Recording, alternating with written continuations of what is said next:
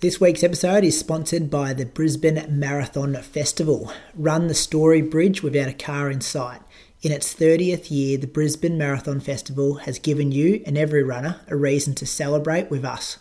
Whether you plan on tackling the Brisbane Marathon, half marathon, 10k, 5k or 2k, celebrate the 30th annual Brisbane Marathon Festival in style on an all-new course, taking in the very best of the Brisbane city from the start to the finish on Sunday the 5th of June 2022. Enter now with more information at brisbanemarathon.com.au.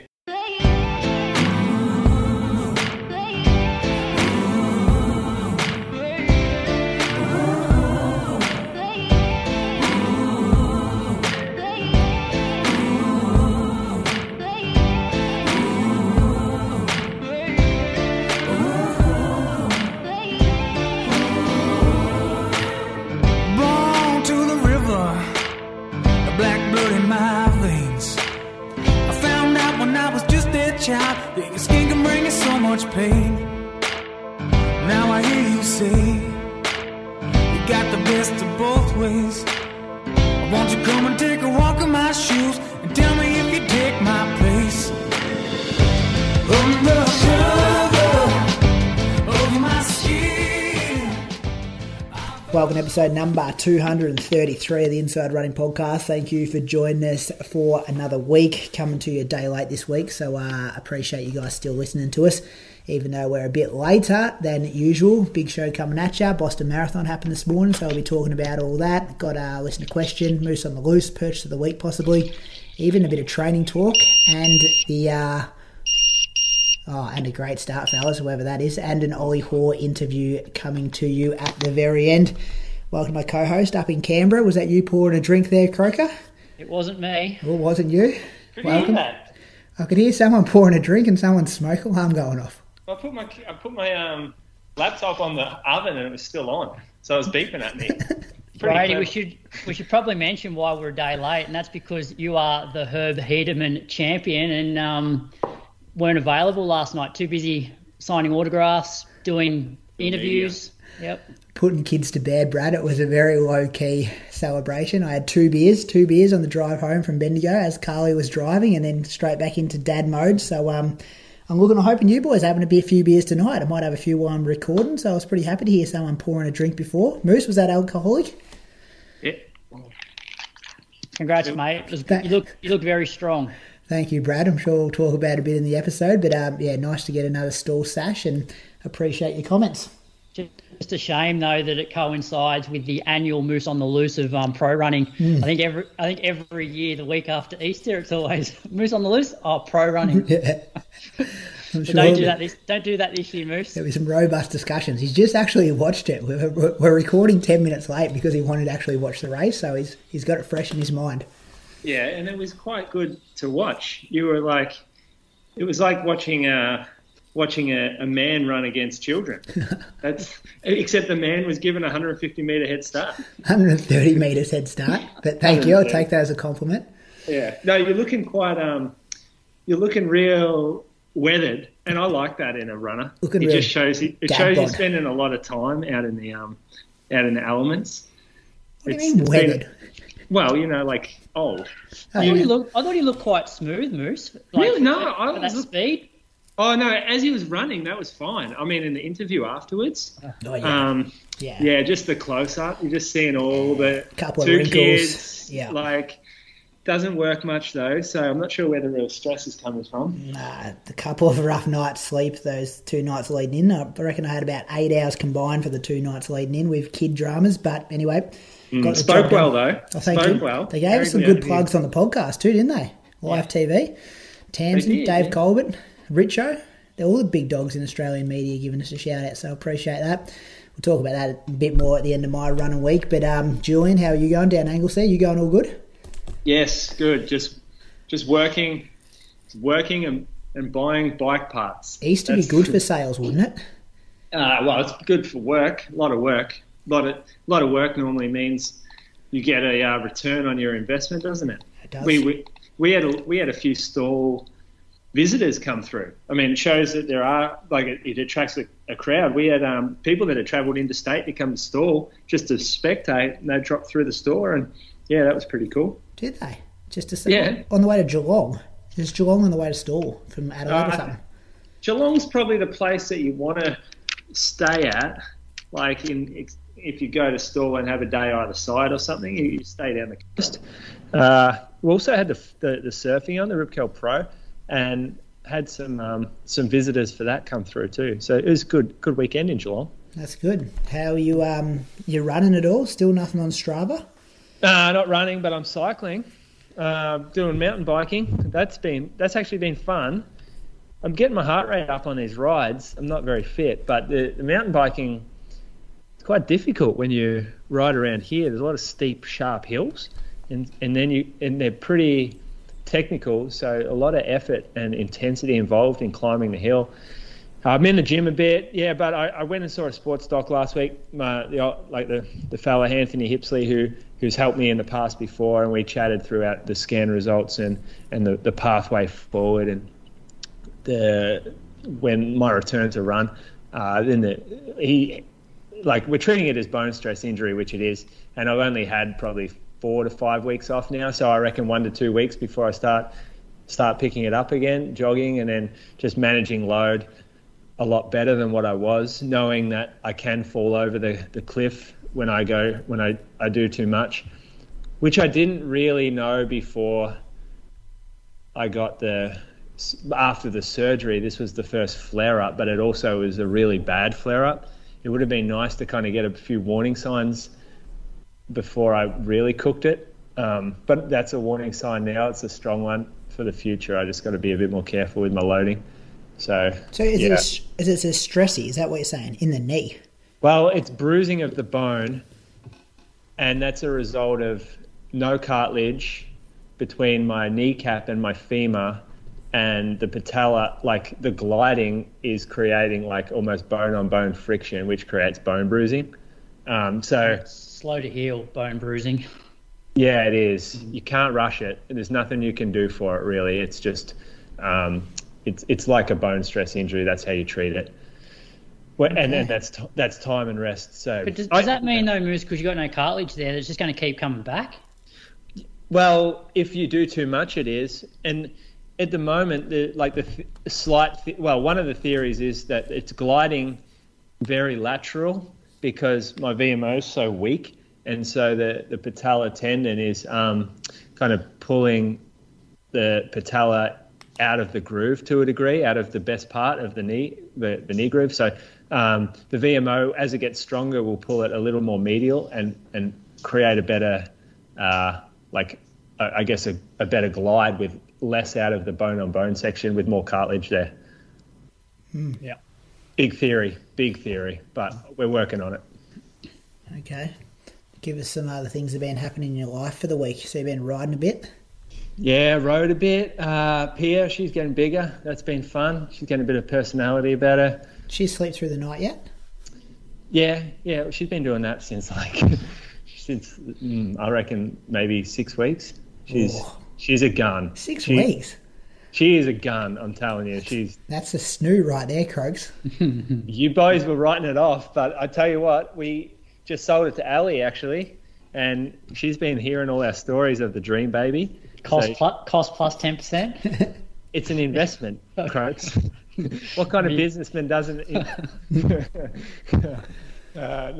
she was in the gym with me yesterday, actually doing a bit of physio review on my workout. So, she's kicking along in her pregnancy, and we had what did we do this week? I rode on the long run with the fellas. So that was Sunday morning, 30K. Boys are starting to pick it up for Gold Coast, so a lot more time out on the trails. Just busy in the store. It's been really good. Like, it's been pumping in the store. So that's just been taking up a lot of my energy. That and searching for bike stuff on the internet. Actually, I take a few detours home via the bike shops. I'm obsessed with it. And I just want my bike to look the best. I don't want to have the best looking bike on the trails. That's my goal. I'm scared he's going to become a cyclist here, Croaks.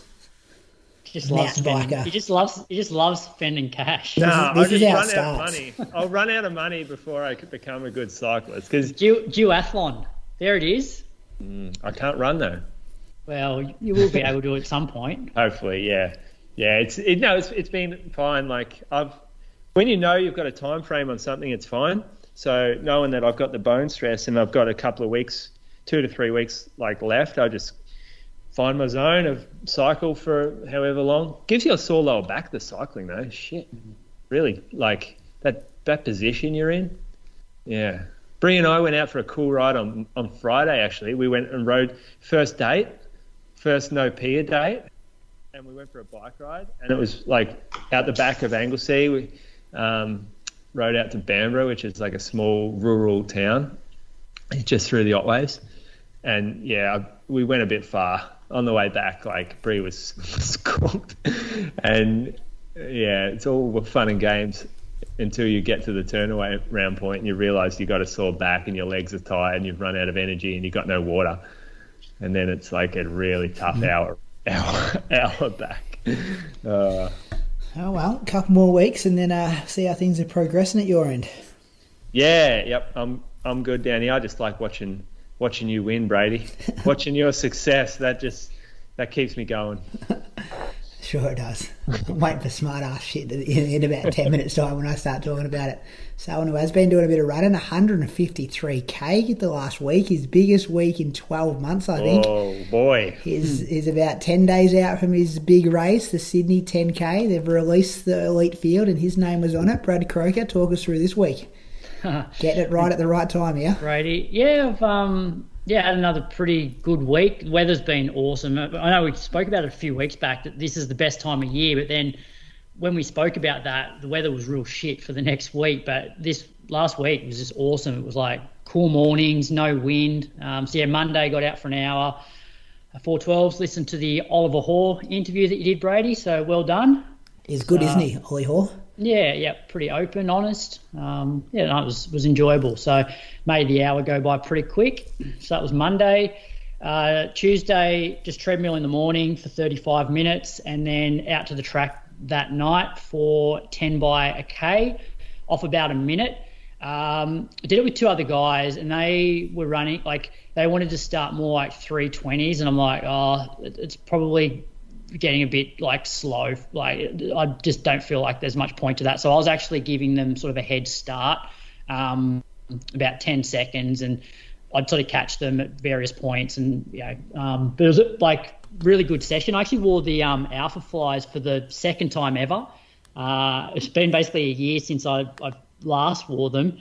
Because my next percent, I think, had done, like I can't race in those anymore. They've done too many Ks. And so I just wanted to see whether the Alpha Flies felt good to race Sydney 10, and they did. So that'll be my race shoe. And, yeah, so I think I averaged like 3:08s for the whole session. Slowest was like 3:15. Fastest was 3 minutes. Recoveries were anywhere between a minute and sort of 70 seconds. So I was really, really happy with this session. Like it didn't feel like uncomfortable. Like none of the reps felt uncomfortable. Could have definitely done a couple more, and I've just been really happy with the progression. Like when I first did my first session back after COVID and my calf was 6 by a K, and my heart rate was through the roof, running 3:30s, and then it went like I think 3:18 or 3:15 average maybe, and then 3:12 average, and then 3:08 average. So I was really happy with how that session felt, especially for the volume. I think for the last 5, I averaged about 3:05s, which, back in the day, I used to just do 6 and, I'd probably run maybe average 3-minute Ks. So I think the strength's definitely starting to come back. So I was happy with that. Then Wednesday morning, got out for my 90 minutes and listened to the Jeff Risley interview. So that was another really enjoyable listen and, made 90 minutes go by so quick. So I actually started the interview a bit before the run and then listened to it on the way home just to fit it all in. So that was 21.7K, 409s. Thursday was my sort of 45 minutes and strides day, so 413s. And then I was umming and ahhing all week about going and doing like an all-out Mulligans loop, and I don't know, I just sort of I just felt like I was, like, I've been training really smart, and I'm just like why sort of push the envelope? So I was going to do it on the Friday, and then I sort of went, nah, I'll just jog, or maybe I'll do it Saturday. So Friday I ended up just doing an hour at 4:10, and then did a run on the treadmill in the afternoon, just 35 minutes. And then it got to Saturday, and I'm like, nah, stuff it. I'm just going to keep doing what I've been doing. It's been working really well. So I jumped back on the treadmill and did 6 by 6 minutes off 1 minute rest. And this was another little progression from what I've been doing. So I don't know when it was, like 6 weeks ago, 8 weeks ago, when I first started doing these treadmill sessions. I think I did 4 of them at like 17K an hour, or like 3:30s. And now I'm up to doing 6 of them at 3:20s off a minute rest. So that was another pretty enjoyable session. Heart rate wasn't, super high, sort of low 160s it's generally sort of sitting at.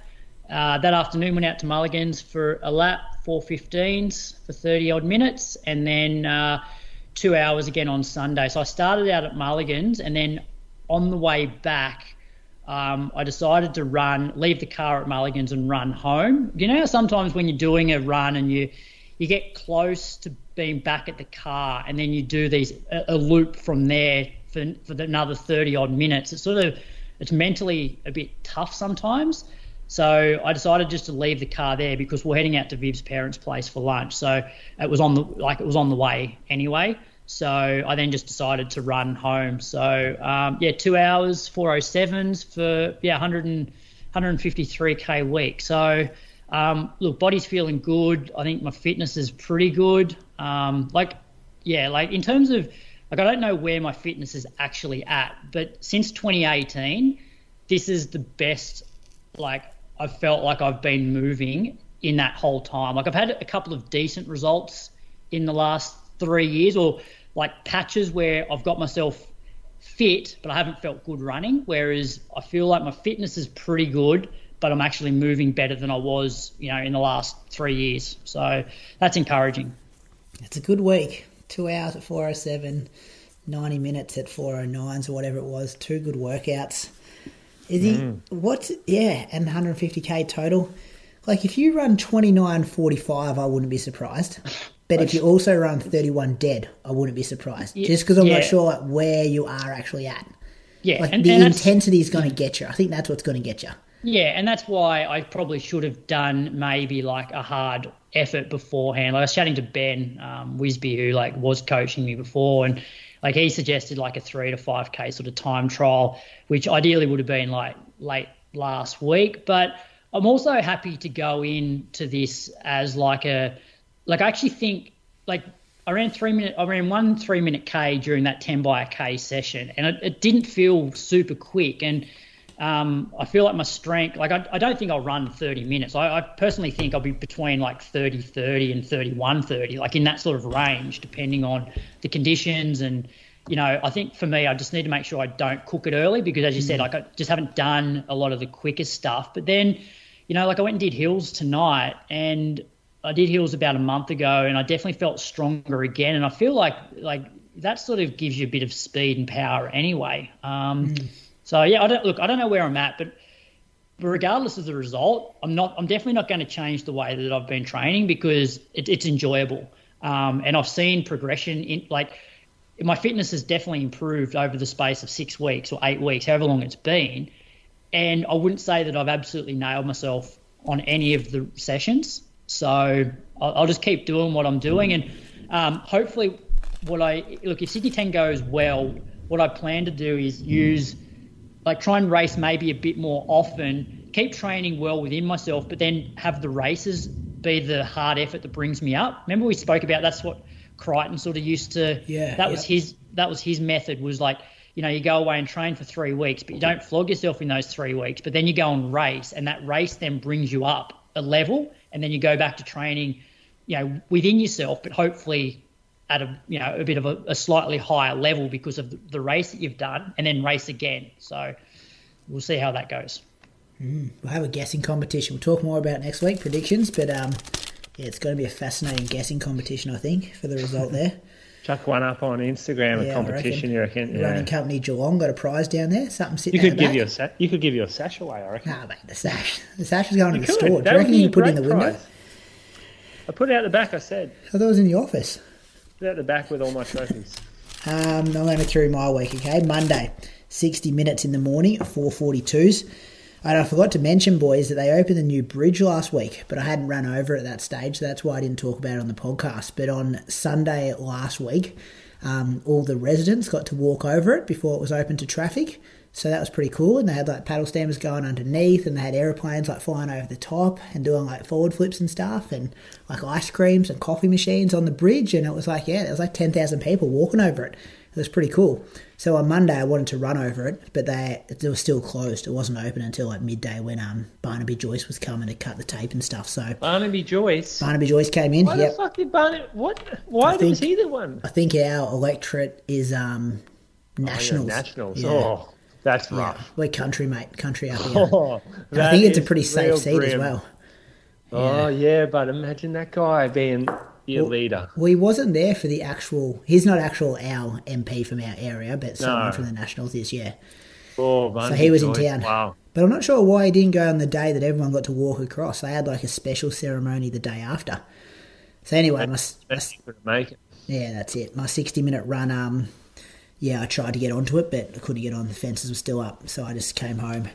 And then on the afternoon, I did get to go over it. It was open up in the afternoon, so I kind of did 15 minutes out, 15 minutes back on the new bridge, and it was so good. It's weird that it's in Echuca. Like, just a bit of infrastructure like that, it's just almost too good for our town. It just feels a bit out of place having a nice new bridge like that there. And got some hills on it, and it was like... remember when COVID happened and there was like lockdowns, and then everyone like discovered like exercising for the first time? So like all the bike paths and stuff are like packed. That's what it was like on Monday afternoon. Everyone in town just wanted to go for a bike ride or walk or take their dogs out, and there was just people exercising everywhere over the new bridge. So there's some pretty good vibes out there. Saw a few people I knew, and great for the town. Tuesday, got out for a track workout. It was 1K hard, 5 minutes recovery, 600 metres hard, 3 minutes recovery, and 400 metres hard. And that recovery is like walking around, like full recovery, trying to recover as much as possible. Pretty generous like amount of time, but we definitely needed it. I did the first K in 2:42, and then I did the 600 in 1:35, and then I did the 400 in 62, and that hurt. Like the speed, it's 2K worth of workout, but it felt like I'd been out there for like 15K. Like you just get lactic. I had lactic in my arms and stuff. Like whole different hurt, that kind of speed. But I was reasonably happy with it. Like the times aren't amazing, but considering like the condition of our track, I was I thought if I could do that workout, it'd put me in good shape for Stall coming up, which would have been like 6 days after this one. Archie did that with me as well, so that was good to have some company. And then I got out for 30 minutes in the afternoon at 4:53 pace.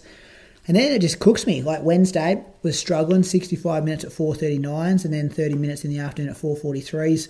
Thursday I was still struggling. Like, I think it's just biomechanically. When you go on that pace, for me, it's so much quicker than I'm used to running. Like, things hurt that just don't usually hurt.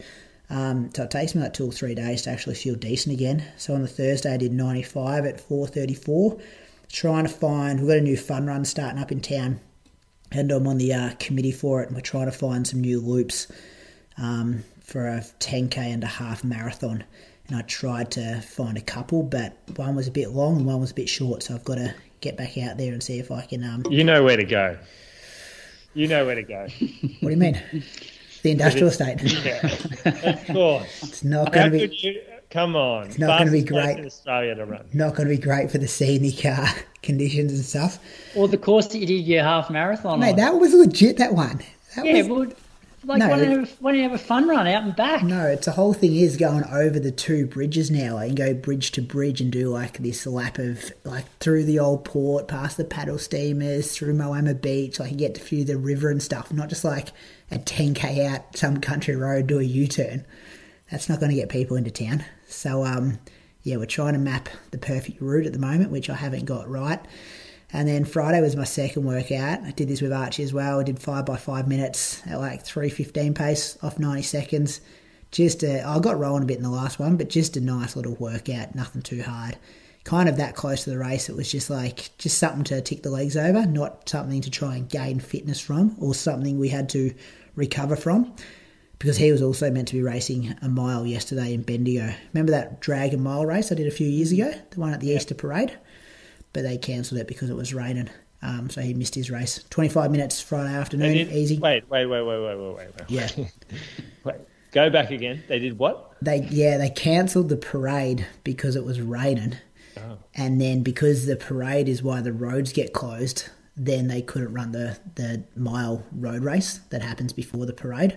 Stiff. So not great for him. Like, sat in the car, drove to Bendigo. We kind of worked out his training around it and then got there and, pretty much got told, go home. So that wasn't good. Saturday, caught up with Dave Alcock. He's a listener. Comes to Echuca every Easter. So I go for a run with him pretty much every Easter. One of your coaches too, Moose. Yeah, he's a run strong man. He was telling me that when he was jogging, so I had a good chat with him. He comes up every Easter. Took him out to Barmer last time. Showed him some horses, some Brumbies out in Barmer.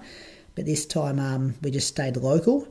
So 60 minutes with him and then 30 minutes and some strides on Sunday because I was racing on Monday. We've kind of spoken about it already. But, the Stall Gift handicapped mile, Herb Hedeman.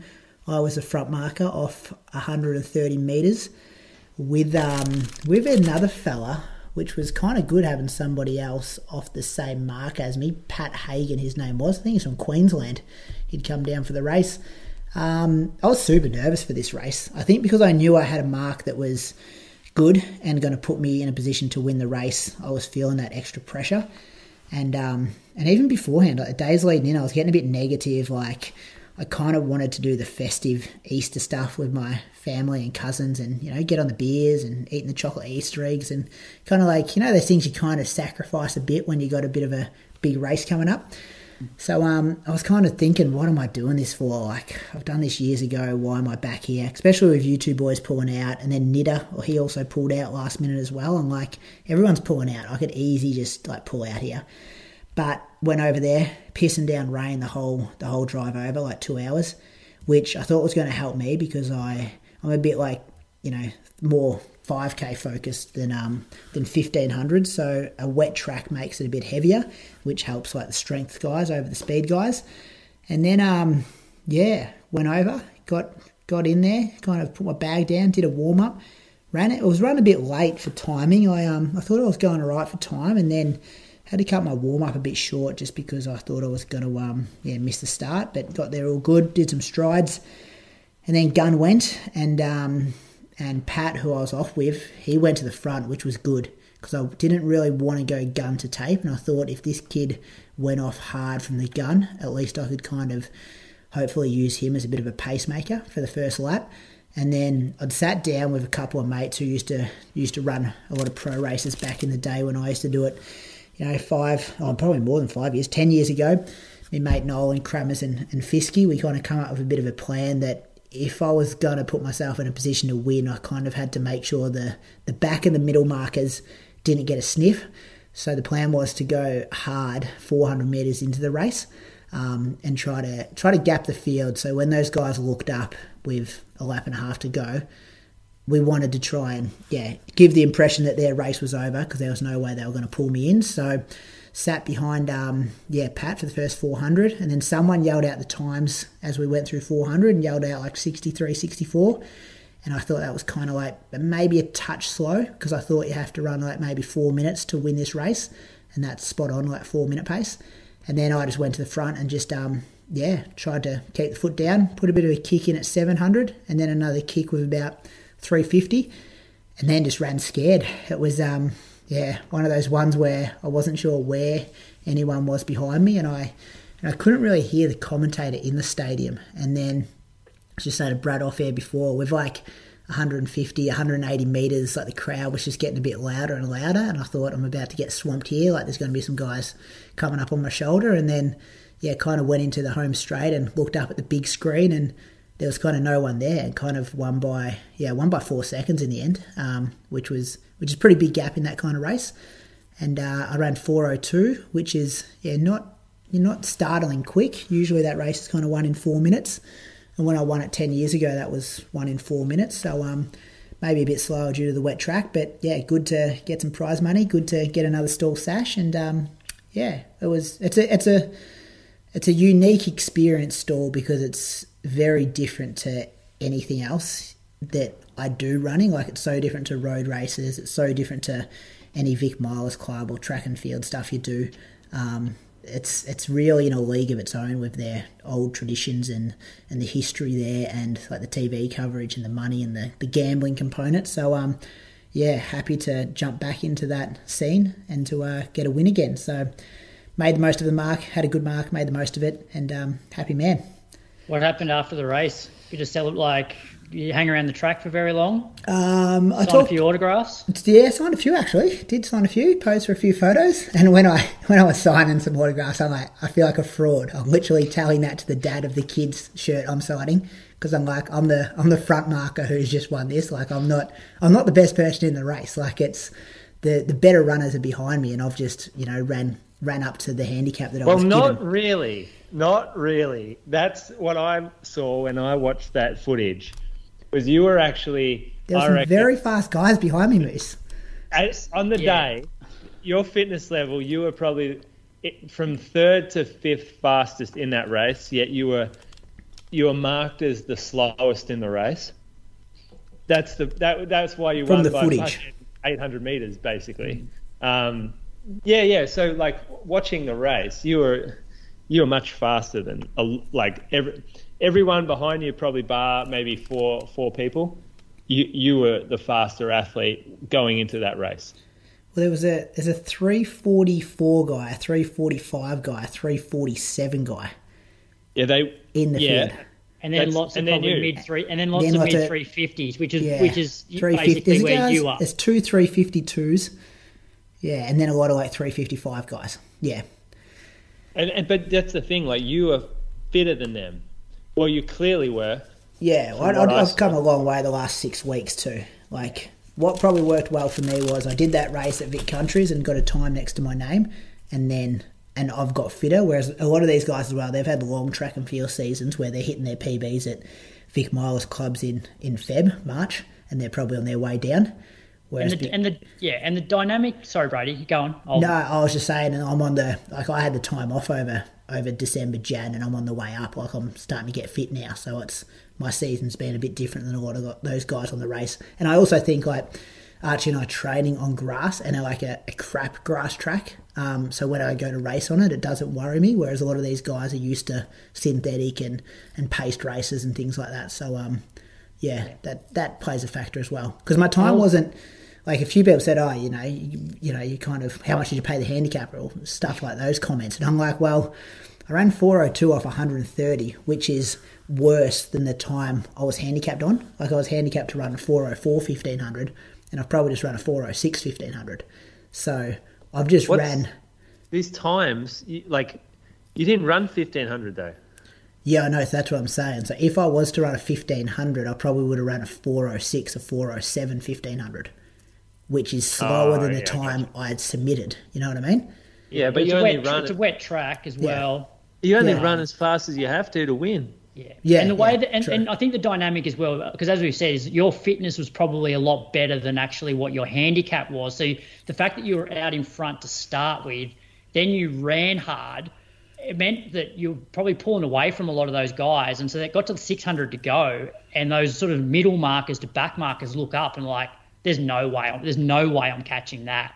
Whereas if you cruised early, it probably would have given them a bit more of a sniff and actually kept them pushing harder. Whereas you know yourself, like, if you look up in those handicap races and there's a lap to go and somebody's like 80 meters in front, you're like, well, there's no way I can catch that up. Why am I busting my ass now for the next 400? Yeah, and that's what we wanted to do, like, really optimize on that mark and play to our strengths, and try to put things away early on. Which it wasn't crazy fast though. Like, it was 2:08 to the 800. But as you said, that 2:08 might be different on a synthetic track. But yeah, it was 2:08 minus your... No. I ran 2 laps. Oh, yeah. Okay. In 2:08, yeah. Wait, so you get 400 meters from your exact spot where you started? Yeah. So they've got all markings on the track, and you go out there, and then, you can kind of check some of the footage sometimes, or I don't know who. Are you allowed to wear watches? You actually are, yeah. That rule got changed a couple of years ago. So a few people wrote in after we spoke about it last week saying that rule doesn't exist anymore. I still didn't. I was like, I'm just going to do this on feel and just try to win. But I haven't been that nervous before a race in so long. Like, I thought I had COVID standing on the start line because my heart was like coming out my throat. Do you know why? And those mile guys, they all look fit. Like, I'm lining up next to them going, all these guys are going to smoke me. They got veins coming out their calves. They're like tanned. They got like, you know how they're all tall and they just got like good techniques doing strides. They're 100 meters. But they're 100 meters behind you, mate. I know, but that just goes to show what happens like pre-race. I was so nervous, and I'm like, I'm gonna get smoked here. I'm too old for this stuff. But once the gun goes and you're like, there's a plan, execute it. Like, it's a very simple sport when you break it down. It looked easy. Yeah. That's what it looked like. No one even challenged you at any point in the race. Yeah.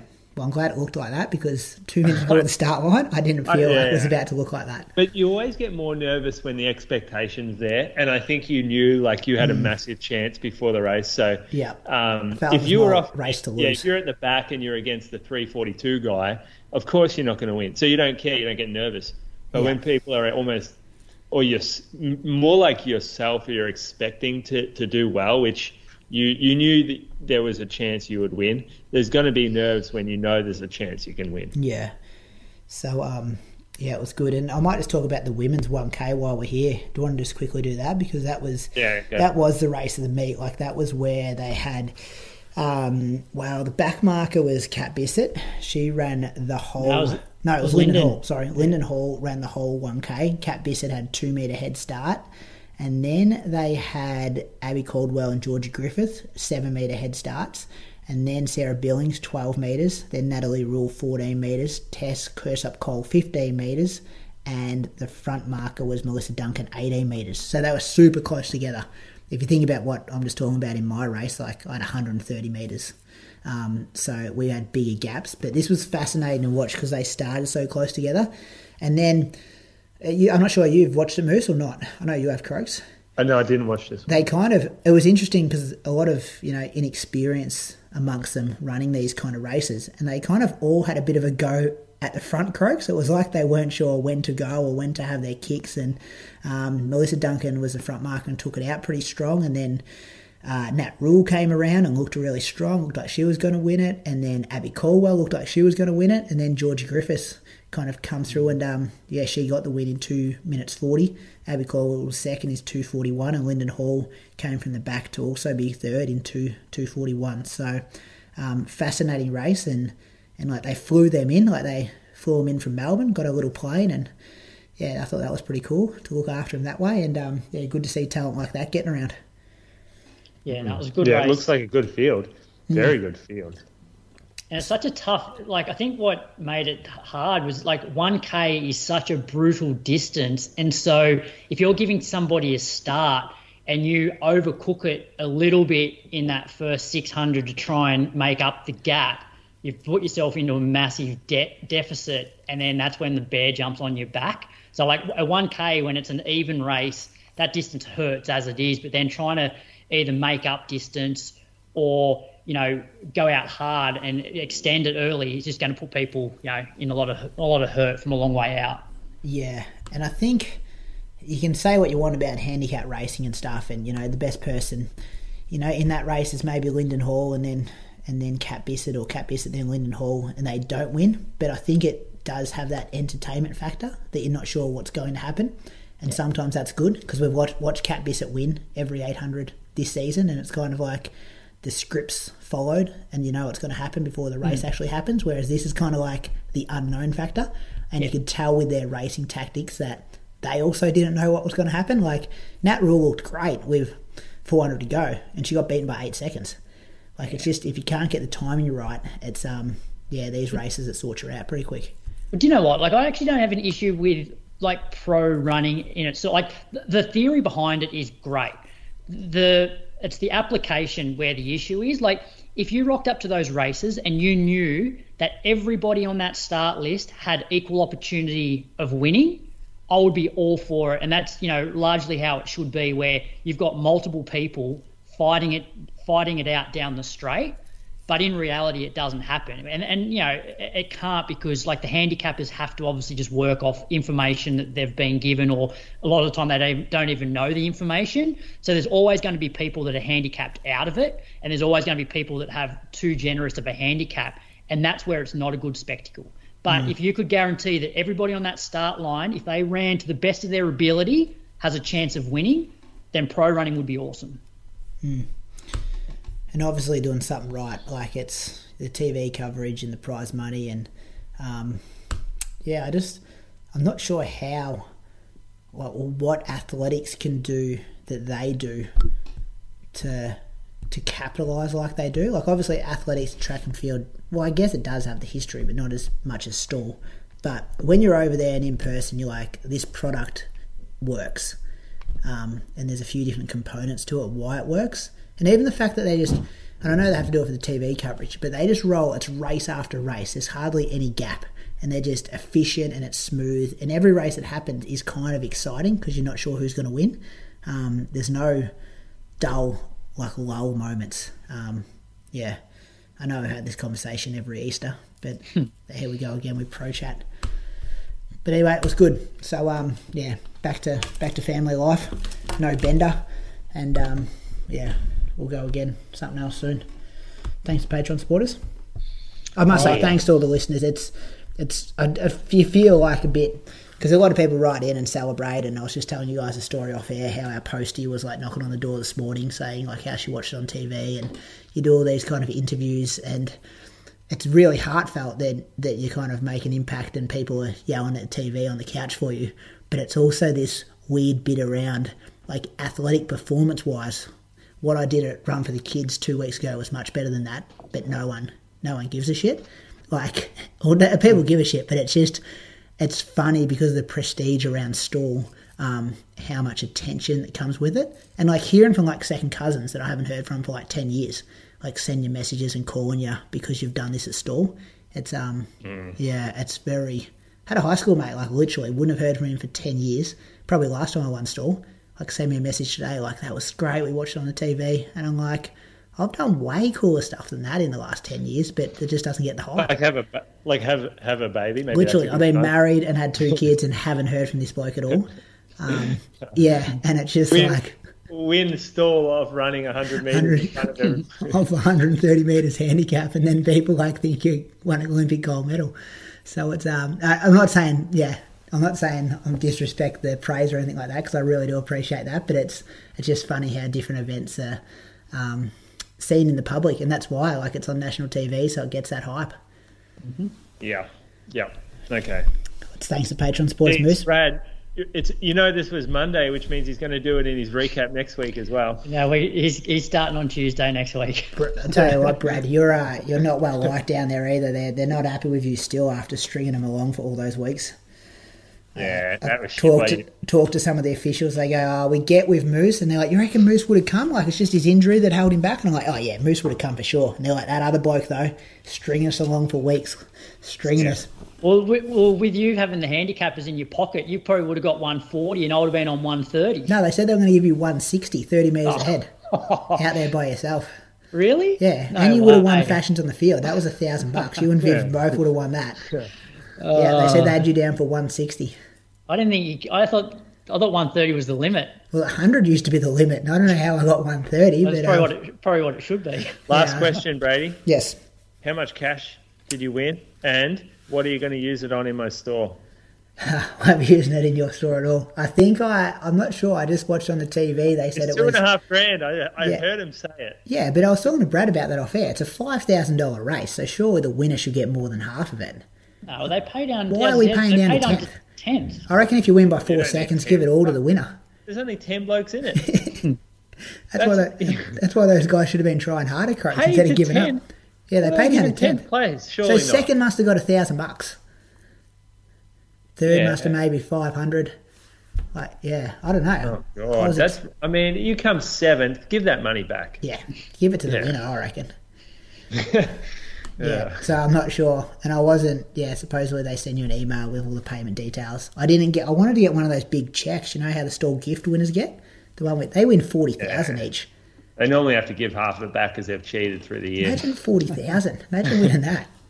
It's like a year's teaching wage for me. It's always kids that win it too. Like from Ballarat, there's a group here.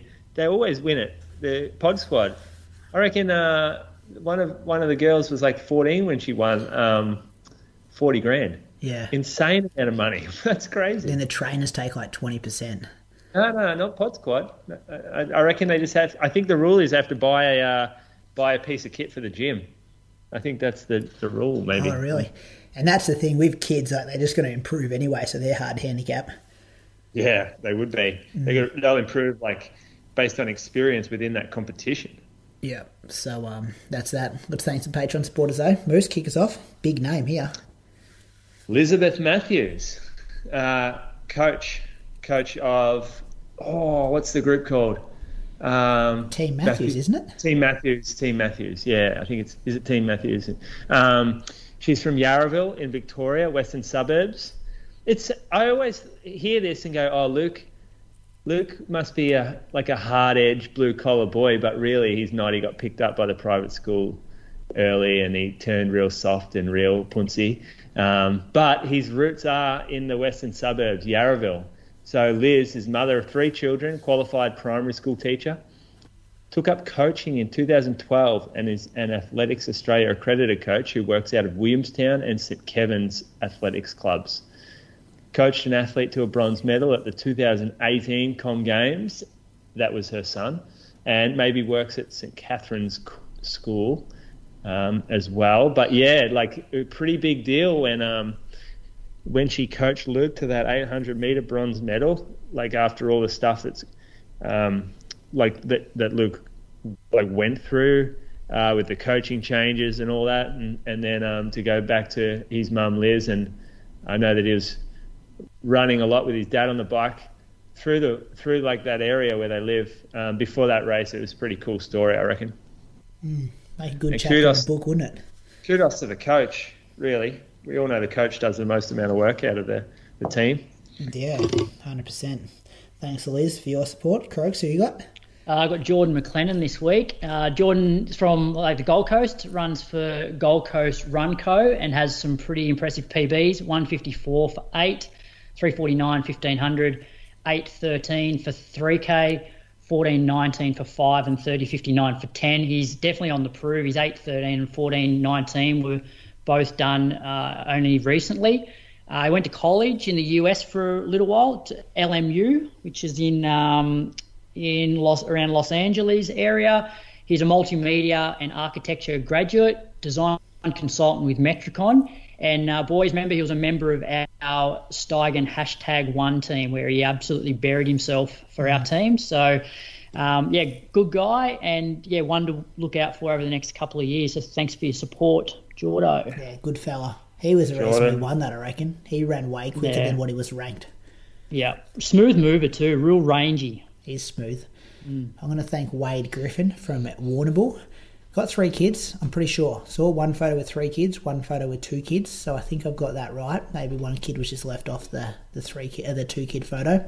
Strava's been a bit quiet lately, but I reckon that's because he did the 100k Surf Coast Century in December down your way, Moose. He did. Oh, you know him? Run strong man. Oh, is he? Yeah. Well, he ran 148 at the Great Ocean Road Half Marathon last year. Well, do you know, Moose, did he possibly run Comrades back in 2014? That is something I don't know. Do you know any other PBs? What else you got on him? Nah, just the Surf Coast Century result, coached by Neil Scholes, and took a bit of a break to reassess goals over the summer. Yeah, you need to let the body bounce back post that, don't you? 2,000 metres of elevation gain, it said on his Strava today. From the Surf Coast Century? Yeah, that's interesting because it's not a very hilly 100k, but 2,000, like over 100k, it's probably, what's that, 2%? It's still not that much, really. Got a nice beard on him too. See that photo below? Yeah, it looks a bit like you, actually. It's a real truthful kind of just ragged beard, isn't it? Not a kind of hipster one. Bit of a dad That beard. to me screams country boy, actually. Warrnambool kind of guy. Country fella, probably lives out of Warrnambool, half an hour right in the farms. Looks like he can fight, I reckon. Not that we can, fight. We're not saying that's a good thing, but he just looks like he can fight. Country boys can fight. Handle Brady. himself in a scrap. I know Moose, I come from Echuca. Country and coastal boys. There's some brawlers up here. Yeah, Looks good. I don't know. Thanks, Wade. Good on you, Wade. Wade, Jordo, Elizabeth, thank you for your support. And I like your idea last week, Croaks, about the $5 capsicum. I reckon we've got to run a capsicum campaign. If you think the last month's content is worth one capsicum, sign up to Patreon. Supporters, $5 a month, one capsicum. Jeff Risley 2-hour interview. Ollie Hall this week. Good one too. Good interview with Jeff. What else has come up? What else has come up recently? You got stall chat. You got an hour a week talking about results and stuff. Training talk. Go back to Road to New York with Sinead and Ali before they got famous. That was good. Yeah, you don't get that for the capsicum level, but Oh, don't you? No. Well, Maybe we can open. Actually, what I could do, if anyone signs up in the remaining. Hey, we got to chat about this. I'm just saying. Don't go. I can cut this if you don't agree with it. But what about just for anyone who signs up on the $5 capsicum level for the next until May? I'll open the access to just that six or seven episode series of Road to New York. What year was it? I can do that. 2019. So if you sign up to the capsicum level, you will then, in your RSS feed, see 6 or 7 episodes of Road to New York, Ali Pashley, Sinead Diver, before they broke through. I reckon I can do that. I reckon I can do it. We'll assess this. We'll chat about it later. Talk some business. See if that works. Rain News boys. Boston was this morning. Anyone watch it? No. Didn't saw watch the results when I got out of bed. I watched it. Turned off my phone. Got it going. And then, sat there. Hudson went to daycare. Carly went out for breakfast. Me and Olivia watched it on the couch. It was a good race, both of them, actually. Women's was super close. That was a sprint finish. The lead changed about 4 or 5 times in the last K, I'm going to say. And Paris Jeptier, she won it. She's at a... Paris who? Paris Jeptier. That's pretty close, isn't it? Yeah, you did all right there. Yeah, that's pretty close. She's the Olympic gold medalist, and then she also went to New York and won New York, I'm going to say, and then she's now won Boston. So 3 massive wins in 8 months. She won, and it was quick, 2:21.01, pretty quick for a Boston course. Abibel Yershine, I've nailed that, boys. She was second, 2:21.05, and Mary Nagani was third in 2:21.32. 3 of them broke ahead, with Jocelyn Jeptikai being the third, but she actually dropped back to 7th. And then they kind of played a bit of cat and mouse, didn't want to really put the foot down and kick home, which then gave Edna Kiplagat the opportunity to catch back up. Not quite to get on that pack, but she, definitely. I think she's 42 now, Edna Kiplagat. Yeah, she's 41. 41. She's 42. Oh, no, maybe 42. Yeah, 42. Yeah, it's incredible. So, yeah, she had a great run. Did she win last year? No. I'm not sure. Maybe. Well, she got a pretty successful record at Boston, I think. So, she came 4th in the end. Top American was Nell Rojas. And Who's who? Is it Nell Rojas? She was the top American there last year as well. Oh. Rojas. She was the one... She was Rojas, I think. Yeah. She was unsponsored last year and come top American, and then got sponsored by Adidas at the start of this year, and then cancelled her sponsorship because she didn't want to run in the Adidas shoes, and now she's no shit. And now she's unsponsored. Holy crap! Yeah. I wonder, there must have been a terrible deal they gave her. You can just cancel us. Well, she withdrew her contract kind of thing. She didn't want to be sponsored by them anymore. That's insane. Well, the winner was wearing Adidas shoes, but obviously it's got to work for you. Charlotte Purdue, who was in one position in front of her.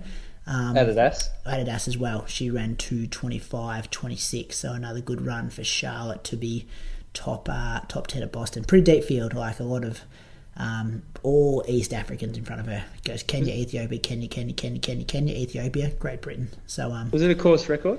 Wasn't. They were on for a while. I think through half, I'm going to say they're on course record pace. But then when it came down to just 2 of them out in front, they just kind of put the brakes on and didn't want to show their hand kind of thing until it came down to a bit of a kick down.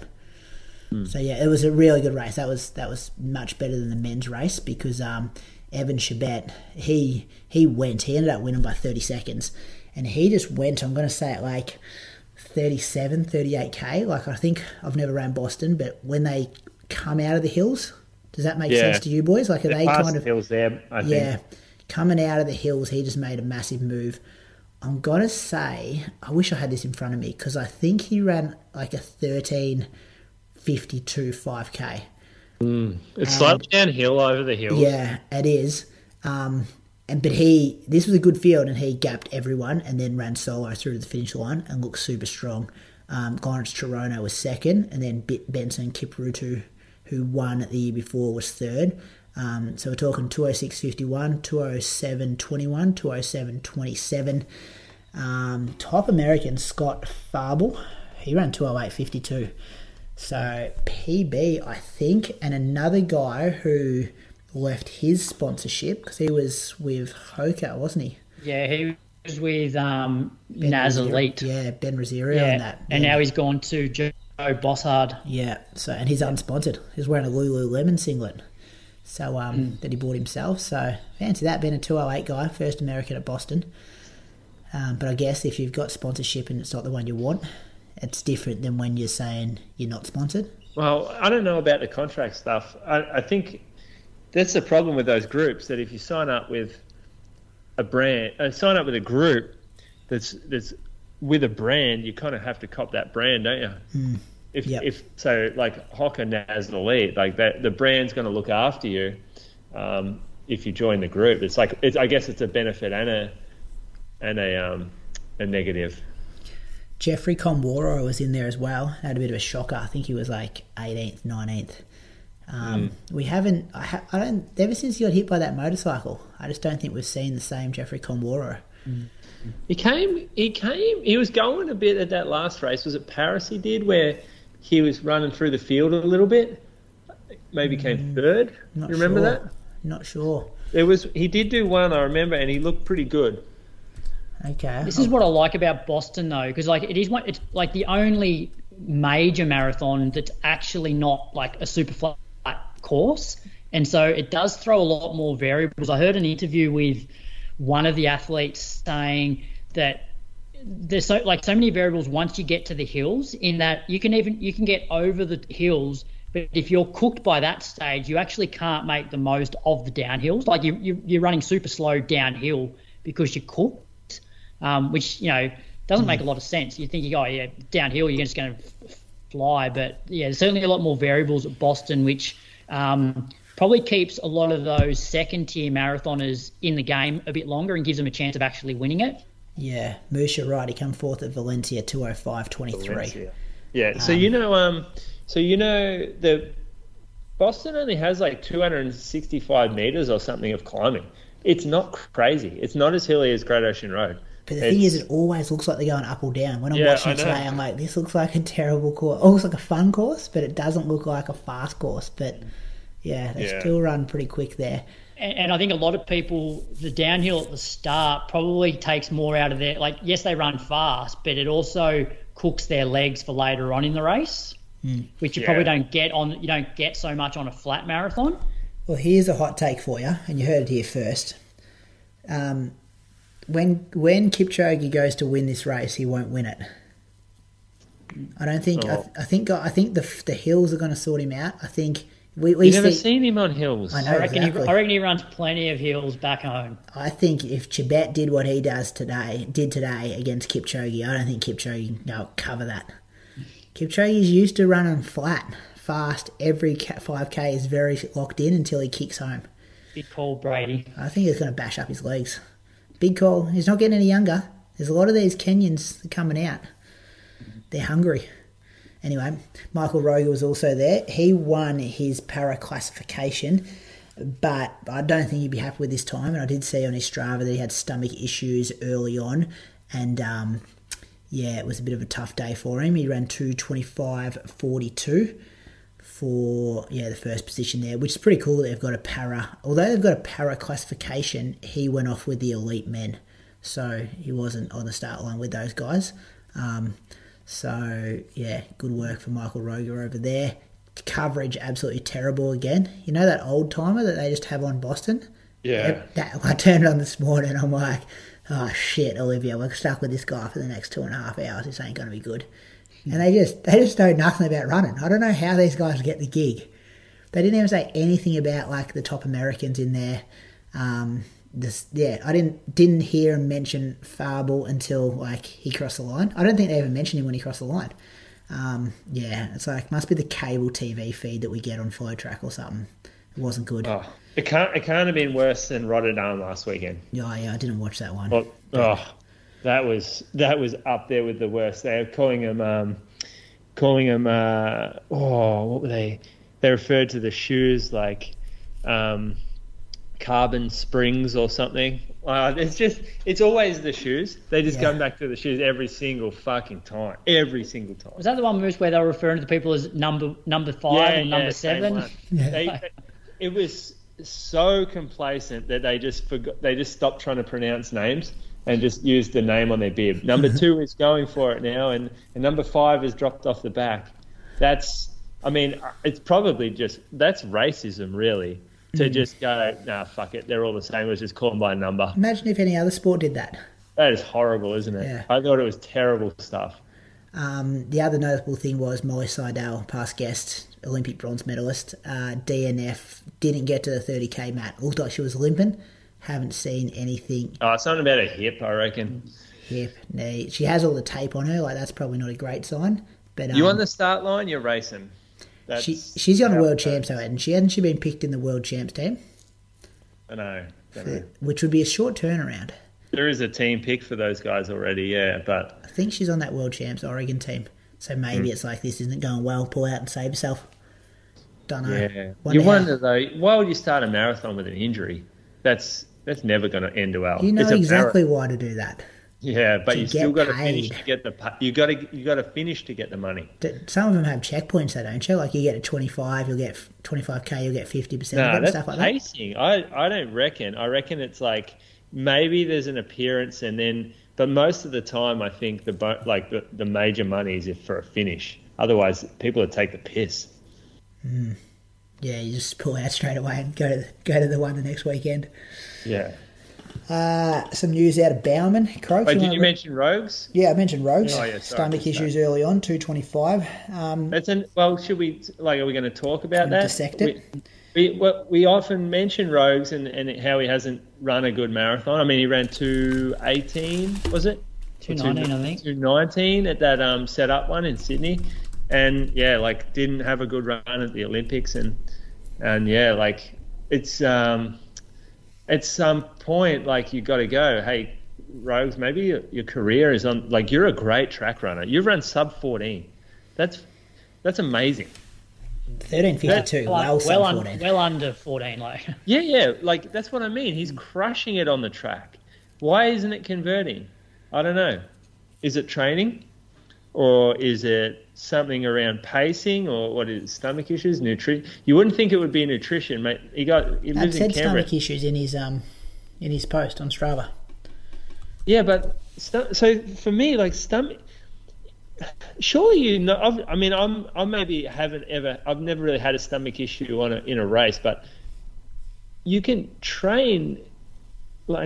You can basically condition your stomach to handle what you're putting into it. There's training involved with that. It would be, maybe I'm just a little bit I just haven't been exposed to it myself, but a lot of the time, even the people that within our group, we have Sundays where we take every single gel and at the same protocol we would be in the race to really work out what's going to go right and wrong. And you would hope that those guys are doing that. What do you think? I don't know. Maybe. Yeah, we try to do that. I'm sure they're doing it. You do it, 6 weeks out, and every Sunday you're practicing. Is this too many gels? Is this not enough gels? How'd you feel at the end of it? What was happening with your guts? You'd think you'd be so fine-tuned that you wouldn't put yourself, you wouldn't cop a gut issue. It must get, maybe it is just a once-off or something. I don't know. Tell you what, if you want a decent Strava look at his Strava, because he only puts up some real good stuff. And you don't have to scroll through all the easy jogs. He did quarters in 13:42. When? 22nd of March. Yeah, that would have been around when he ran that massive 5K that he ran, the fast. Like, I mean, that's what I mean. You got a 13:52 guy. To me, that guy, like him, if he's training as a marathoner, he should be running 2:14 at least, 2:12. More like 2:12 for me. 3 by 5K, all under 16. Some good workouts in here. Yeah, but 16, like that's good work. That's a paced workout. That would be comfortable for him, very comfortable. So I think he's like that's a good workout. That's that. Croaks, you want to read through this next bit? Bauman? Yeah, so Gabriella Debus Stafford leaves Bauman Track Club due to the uncertainty over Shelby Houlihan's continuing relationship with Jerry Schumacher, and the Bauman Track Club was the key factor in her departure. So that's a big name to have lost because she came 5th at the recent Olympics. And just a few others that have left since the start of 2021 include Kate Grace, Marielle Hall, Emily Infield, Colleen Quigley, and Gwen Jorgensen. So, mass exodus from Bauman. Thoughts? I don't really have any, to be honest. Don't you? I like Not it when I really. saw this post come up, and I'm like, good on you. Because that group is just like, when that news broke of her doping ban, they all backed her, and then it seems like they're still backing her and she's still training, and like, it's the association, that can't be good for the people in that group. Yeah. I know they got contracts and what we were talking about before, like you're part of something bigger, but I don't know. She was saying in her post that it was like affecting her mental health, and when she was in that group, she didn't think this is what it would have looked like with that convicted drug cheat still being involved. Yeah. I think if you're in that group, you definitely have to have somewhat of thick skin, but also stay off social media, because that would be pretty bad for your mental health, I reckon. But that's bullshit that you got to stay off social media, but then they go and back her on social media. Like, no one's come out in that group backing this girl. Like, how come that's the problem, isn't it? How come they didn't do a post saying, "Oh, thanks, Gabriella, for your time at Bauman. You come 5th at the Olympics. You like broke all these Canadian records. Yada yada yada." Like, you didn't see. She wasn't there for long, was she? A year? What she did when she was there, that was pretty. And she'd come 4th at World Indoors the other day, didn't she? Like, she was the one that went out hard, though. I reckon she always went out hard defending her. And her sister's also in the squad, but she's staying at this stage. Yeah. It's I don't know what to think of that group. Yeah, it's hard, isn't it? Well, I don't know. But then they go out and smash everything. Like, their performances are amazing, but it's hard to be fans of them. And we don't know what kind of involvement this quote about Jerry Schumacher and his relationship with Shelby Houlihan actually is. What was the quote? About what the uncertainty around that Shelby Houlihan relationship with Jerry Schumacher, the head coach. Like, I'm not sure what that looks like. Like, is she still doing sessions with the group, or is she on the warm-up track when they're on the main track, or is he still writing her a program, or...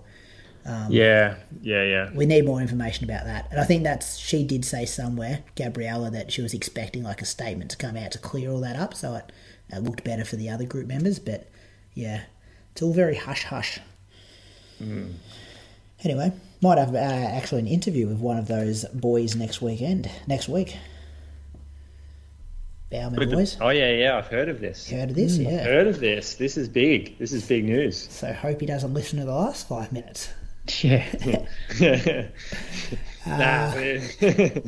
didn't say anything. All right, we love Bauman. Who listen to question, Crux? All right, this week's question comes in from Peter Jenkins. G'day, guys. I would love to know the panel's thoughts on documenting training on YouTube. We've seen a rise of this recently. Does anything grab you as common mistakes or learnings from watching other people, as they're often elite or sub-elite athletes train? For context, I'm a weekend warrior at best and just hope it could spark an interesting conversation. Cheers, Peter. I must note, Peter, your question was edited because you threw a few names in there and we just didn't want to offend anyone. So thanks, Peter. It's a big thing, isn't it? Often the algorithm at my place has got me worked out as well. Every time I plug on the TV and the YouTube app comes up, I'm always got things popping up about people training. You know? So for me, like, the common mistake I see is just because these are training videos, so you see them training, but I feel like when the video's on them, they glorify a training session, and they probably run harder than they would if the video wasn't there. And as we know, it's like, it's good to have good training sessions for confidence, but that's not what's important. It's, what you do in the race that counts. So that's probably one of the mistakes I see a lot of people doing on these YouTube training videos. Yeah, I watched one I reckon maybe 2 months ago, and it was like a harder long run, and at the end there was a lot of carry on about how fast it was, and you could, at the end, like, the athlete was cooking themselves. And for me, when I watched it and I saw how cooked they were, and then I saw like the high-fiving and stuff about how awesome it was and this is the best we've ever done, I was like, this bloke's going to be cooked. I bet you he doesn't make his race. And does not make his race, right? Injured. Because it's more so, not so much that they've got a video on them, it's just that they're like the race was celebrated, like the workout was celebrated, like you said, glorified, and we're chasing likes, I guess, aren't we? We're chasing exposure, glory, attention, and it's ruining your training. Yeah, that ego stroke.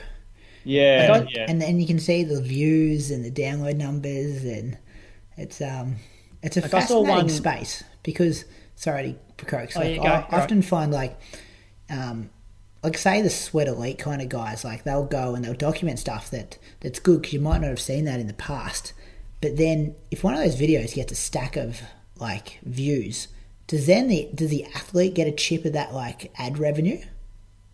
Or, I doubt it. Or their value is being exposed on their channel.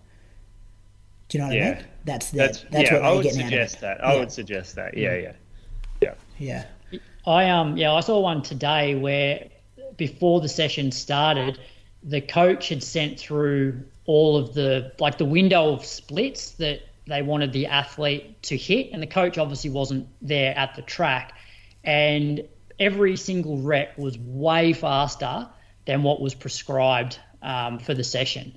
And I wonder whether if the video wasn't on him, would have he just run like the splits that were required? Oh, I think I watched the same one actually, Croaks. I know that one. Yeah. Well, I heard about it. I heard about it on a podcast, and it was ridiculous what happened at that workout from the guy that was just supposed to be helping.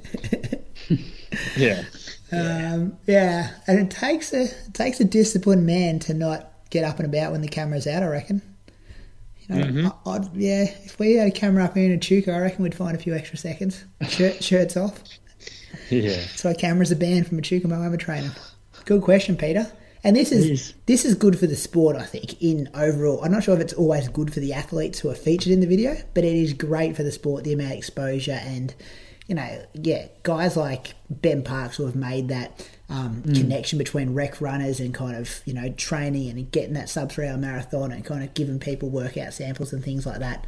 I think in general this is all great for the sport. It's just, I wonder how great it is for some of the athletes who might dig a bit deep in training, which is what Peter's talking about. But also potentially people that aren't as experienced, though, that watch these and think that that's what you need to do to run well, is to run faster than what the coach has prescribed. Like that can be a risk. Yeah. Or seeing, a top athlete. Like, yes, there's a time and a place for an athlete to be sprawled on the track. But if you watch every one of these videos and the athletes are like that, that sort of becomes then, is that how I need to train? Which, I don't think that's not good for the sport. True. Flogging yourself, not good for the sport. Moose on the loose. Got one? Oh, I haven't been in the sport this week. I'm out of the sport. All I do is just talk with runners on the shop floor, and pro running. Yeah, I didn't get into pro running. No. Look, pro running was good. Good year this year in the pro running scene. Exposure for stall. If I was an athlete in Brady's race, I'd be really questioning a few things, but I wasn't. Be having a chat to somebody about this sort of stuff, about how what do I have to run a marathon a few months before? Do you reckon that helps you, Mark, Brady? Marathon? Mate, I reckon everyone on that start line, she was in the position to run 4 minutes off their mark, and no one did it. And then I was the closest that got to it. You were the king. A few blokes just need a few lessons on how to run on the grass track, I reckon. Nah, I don't have one. I'm good. What about training talk then? Tell us about train and workout. Right, let's talk about long tempos. This is something that I give my athletes year round. It's not just marathon specific stuff. I like to do it once a month, basically, on a like in place of a threshold where that would normally fit during the week, during the general phase of training, and then in a specific phase we'll do it as well, but be a little bit more, maybe go a bit longer as we get closer to a marathon. So the long tempo, it's not a threshold, it sits under threshold. Your heart rate is underneath your lactate threshold. For me, it should be done at around marathon pace, plus or minus 2 to 5%. So the way you work that out, if you're a 4-hour marathoner, well, let's actually go 3-hour marathoner. So that's 180 minutes, we'll work out pace. So your 3-hour marathon is 4:15. So 4 minutes and 15 seconds is 255 seconds for that minute, and then you times that by 1.02, and you get or just type into Google 2% of that. It comes up with it. Does it? Yeah. Well, I'm old school, you know that, Brad. You're doing some good maths here. I'm impressed. 260. So it's like 4 minutes. So 4 minutes 20 per K would be, if you're a 4:15 per K marathoner, you would do your tempo probably, so that's about 10 seconds, about 5 seconds either side. So you could do your marathon pace tempos plus or minus 5 seconds a K. Question before you keep going. Yeah. Majority of the time you're going slower than marathon pace? When you're talking tempo, or you actually do them quicker than, because then you're getting into that threshold kind of zone. Well, that's where it'll. If you're a 5-hour marathoner. Yeah. Okay. Yeah, it definitely depends on how slow you are or how fast you are, but it also depends on how far you're going. So, this could be anything from 8K probably through to about 20 to 24K. I know you've got groups like the Hanson Brooks group or the Brooks, whatever, they love to do longer ones. Like part of their deal is they do, I think it's a 28K race pace tempo, maybe a month before the race. They always travel to maybe even do it on the course. I think for me, that's too far. I reckon that's a little too stressful. I could never even do that based off like how I've got through even 16K of this. So 8 to 20K, we'll probably go around, or I've started to give more time frame tempo, so maybe like 40 minutes to 70 minutes at this intensity. As we get into the marathon phase, we try to aim for the same conditions as the race. So if your race is on asphalt and it's a pretty flat race and it's going to be kind of cold in the morning, then I want you to do this close to race conditions. A lot of this workout is mental conditioning just as much as it is physical conditioning. So it teaches, for me, I know if I'm running long tempos well, I'm in a good mind frame, headspace around my pace, and obviously the fitness is there to back it up if everything feels good. So it teaches me patience. I get a chance to practice my mental strategies. So when things might get a little tough, or I get a little bored, or I start to lose focus, if it's a 60-minute tempo, I lose focus around 40 minutes. It's a good chance to practice what to do, find rhythm, and also dealing with fatigue. So having this, you might do this workout. I often give it 2 weeks before someone hits their marathon phase, and they'll run 16K at marathon pace, or what I consider maybe their marathon pace might be. It might be a bit slower, it might be a bit faster. And because they're not really that fatigued, because they haven't hit the marathon sort of block where they're going to be doing big workouts, probably a little bit more mileage, their long runs are going longer, everything gets a little more tiring. It's often, like they often run that faster than what they do maybe a month out from the race if they do the same workout, because they're a lot fresher then. But there's a lot of benefit to running these when you are tired, because instead of it feeling like the first 16K of the race, which it might do when you haven't hit the marathon block yet, doing it late or doing it when you're tired or fatigued after having 8 weeks of marathon training in your legs,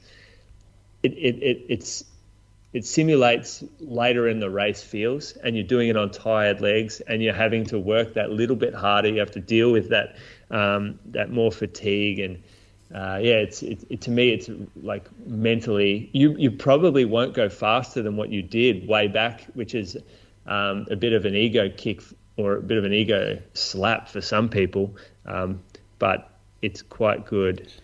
You know where it can be a trap though there, that people do this pre-marathon build-up. Say they do 16K at like 3:20 pace, and they're like, oh, I'm going to smash like 2:20 for a marathon. And then they do this 3 weeks out from their marathon, and they run the same thing at, 3:22, 3:24, and they lose a bit of confidence. So then they start flogging themselves to be like, I need that confidence boost to know I can do this in training, and not understanding all that stuff you just spoke about. Well, that's where the coach comes in. Yeah. So, I mean, it's a trap for someone who doesn't know what they're doing, but I've always found that. I've always found long tempos a lot easier outside of marathon training. Yeah, so but then, chuck almost it into surprisingly easier. You're like, oh, I didn't think that was going to roll out today. Yeah, I know. And I like when I did the first one of these, when Gary Town was coaching me at Chico, I was horrible. I blew up at about 12K. I was fucked. And I got back and I thought, okay, I need to do these. I did a second one while I was over there, did it with a mate. We ran way slower, and I got a little bit of confidence back, but it wasn't impressive. It was real slow. And then came back and I started doing them regularly. And I only started to nail these long tempos when I started to marathon well. And I feel like it was a really strong link between the two, because it is the same sort of like physiology, really. Like you're working in that zone and you're getting good strength and rhythm, and mentally you're in a good place. I think it's a great workout. It's so simple, but it's a great workout. You definitely need to be disciplined as well. And this is where I think the value of a coach, because you see so many people out there will do, I'm going to go and do a 10-mile tempo because that's what, back in the day, like marathoners, if you run basically 10 miles at marathon pace in training, you should be able to then do that for a race. But then what people do is they pretty much treat it like a 16K time trial, and they're rooted by the end of it. But then they go, oh, that's my marathon pace. And it's obviously not. So you should finish these obviously not completely cooked. Yep. Good stuff in there, fellas. What's coming up, Croaks, before we go to the interview? What's happening in your life? Last week of school holidays? Yeah, last week of school holidays. Not too much. I don't think I've got any plan really this week. Sounds good. Should do an interview for me. Get one banked. Yeah, that'd be it. What about that one we're talking about off air last week? She had a win. She had a win on the weekend too. Did you see that? Yeah, I'll have to contact her. Yeah, that'd be good from you. Give me something to listen to while I'm jogging. Moose, what are you doing? I got this appointment tomorrow actually with a practitioner in Melbourne. A bit of an out of the box thinker around injuries. So I'll got to go in with an open mind. Bit of voodoo magic. Put a couple of spices or something on the knee. Crack some pepper on it. He helped Mona with a few things. That's his sell point. That's a big thing for him. Everyone's told me, he helped Mona. So I asked Mona about him. Said, yep, go see him, see what he thinks, listen to him, decide if you like it or not, and away you go. I'm real skeptical of stuff like this, so I'll be going in with an open mind. I have to practice that. That's good. You know what I'm going to be doing this weekend? Media. I know, I'm going to be sitting back. I'm going to download the Hamburg Marathon app, and I'm going to watch two of the biggest dogs I know go around over there in Hamburg. Andy Buchanan and Christian from Norway, both on the same start list this weekend. So get excited. The cat's out of the bag. That's the one the big dog's doing. Yeah, well, about time he fucking said. Did he say that or what? You're allowed to say now, are you? Yeah, it gave me permission. Said open the gates. Gee, he hasn't posted it though, has he, anyway? Not yet. He said we can have the exclusive announcement of it. Bloke's never run a marathon and thinks everyone in Australia is waiting on his every move as to what to do. What's he going to run, Brady? No idea. It's always hard to pick the debut, isn't it? Always hard to Go pick the on. debut. These are things that work well in his favour. Good cross-country runners make good marathoners. Andy Buchanan's been training for marathons when he didn't even know marathons existed. He's a mountain goat in Bendigo there, loves the hills. He's a strength runner. Beast Cook. Yeah, and a very good marathon runner. Won Wangaratta a couple of weeks ago, the Beast. 25 man. So what's he going to run? He's a 62 guy. Double that, 64. Add 6 minutes. Ooh, could see a 2:10, 2:11, boys. Don't be surprised if you see it. What's Jeff Hunt's debut record? 2:11 flat. There'll be a pace going 2:11:30, won't there? You'd think so I'd for say the so. Olympic qualifier or the World Champs qualifying time. Yeah. Yeah. Don't know, it's hard to pick the debut one, but I wish him the best as a fellow Bendigo Bat team member, as I'm sure you do as well, Bradley. Yeah. And also good luck to Christian. Yeah, big Christian as well. Hopefully he gets to the finish line. Nails this one. And then the other bit of news I have here as well that we're starting to put together, actually I should have spoken to you, Moose, about this before I said this, the Gold Coast Marathon weekend live show up there on the Gold Coast, first week of July. Bradley's booked his flights and accommodation. I've also sorted mine, Julian. Zach is on to me today about getting things organised. So, Wait, where are we staying then? I don't know. Carly's booked ours, actually. Where are you staying, correct? Somewhere up there. Yeah, I'm staying in Surfers. Surfers Paradise, Moose. Yeah. I have to use the credit card on this one, boys. You and Bree. I have to use the Inside Running credit card on You're this up one. there. Hey, you're going to heaps of money. You're the richest bloke on this show. I don't know. Businessman. Just stop buying bikes. Bike You'll be parks. right.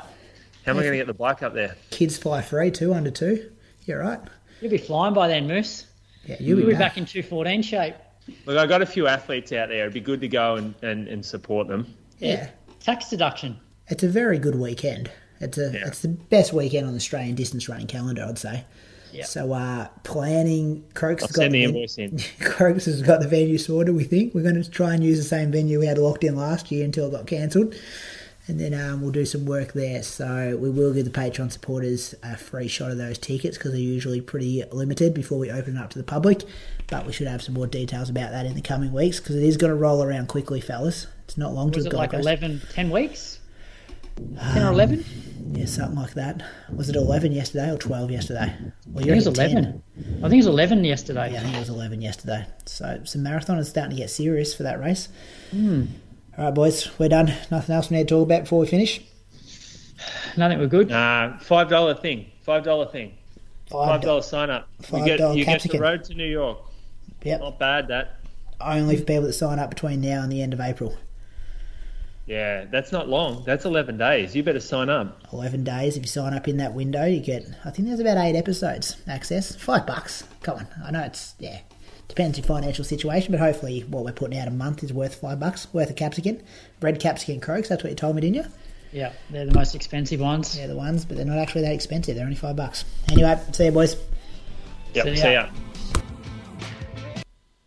The 30th Annual Brisbane Marathon Festival is coming up on Sunday the 5th of June and will be a sellout event with 8,000 runners. With a distance for all ages and abilities, full, half, 10k, 5k run, 5k walk and 2k mini marathon on offer, this iconic Brisbane event is not to be missed. Half, full and 10k participants get a free 2022 limited edition 30-year anniversary tee included in their entry fee. Enter now at brisbanemarathon.com.au to beat the price increase. Early bird discounts end at midnight on the 27th of April.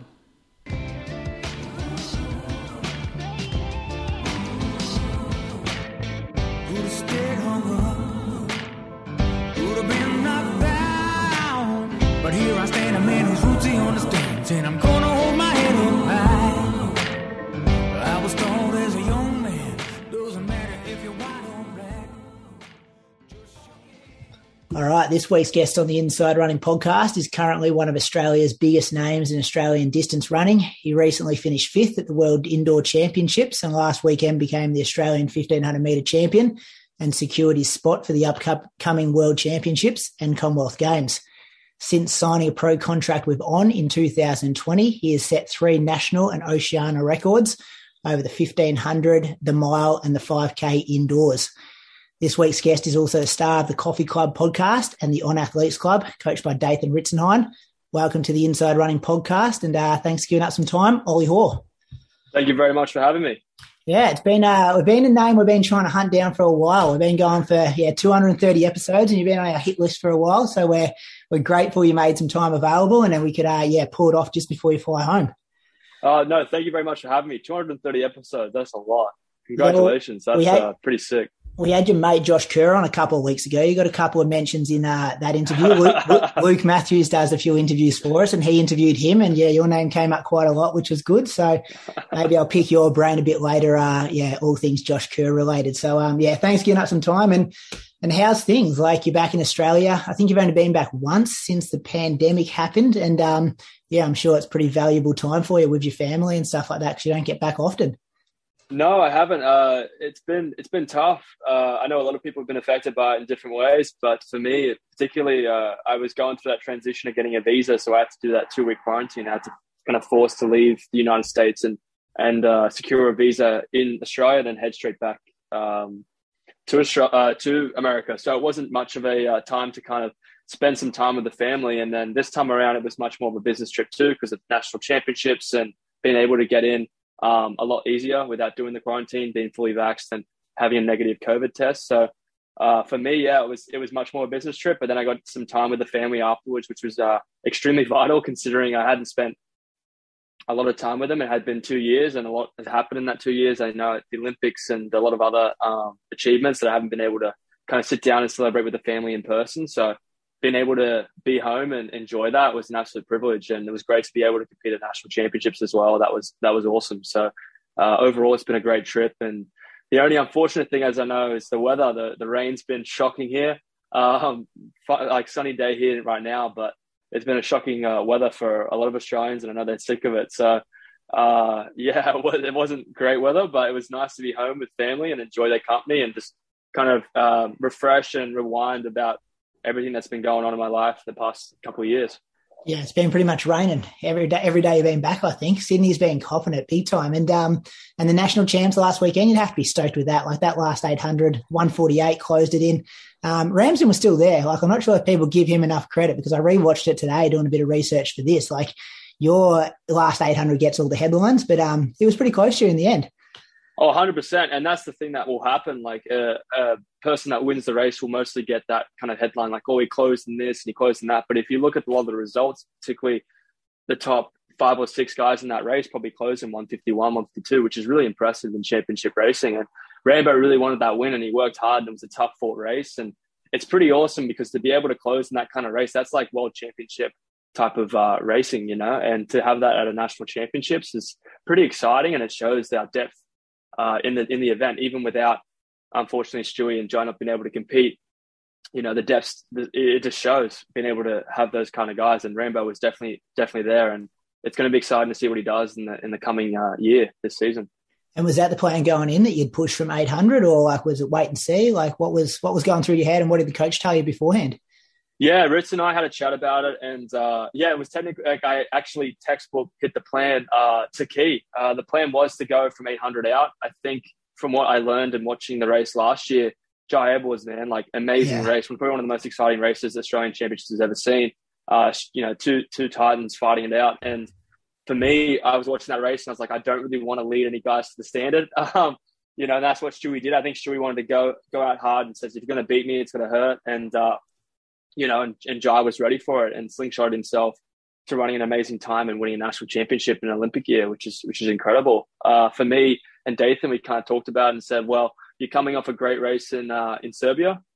You're fifth at the World Indoor Champs is a great achievement, and I think that's a testament to where you are fitness wise, but also where you are strength wise and knowing how to race. So for us, it was about not letting it go too quick, but also trying to really close it down. If the weather was good, which it fortunately was, we had good weather that night, was to kind of take the lead and start to wind it down and just really put the pump on and try and hurt people to run that kind of quick. And I knew Rambo was going to be there. I knew I probably wouldn't have going to break him from it. It was just more about hopefully holding that gap and to keep pushing along, because I knew the strength was there from my training. So Ritz and I talked about that. We knew that the competition was going to be fierce, and we were able to deliver on that type of race. And it's nice to be able to have a race like that, and you have a plan and it works out. It was really, really nice to have that situation, and also compete in in a home crowd and a home stadium. I'm a Sydney boy, so it was just ticking all the boxes. Really, it was fantastic. Got to race in front of my parents, which I hadn't done in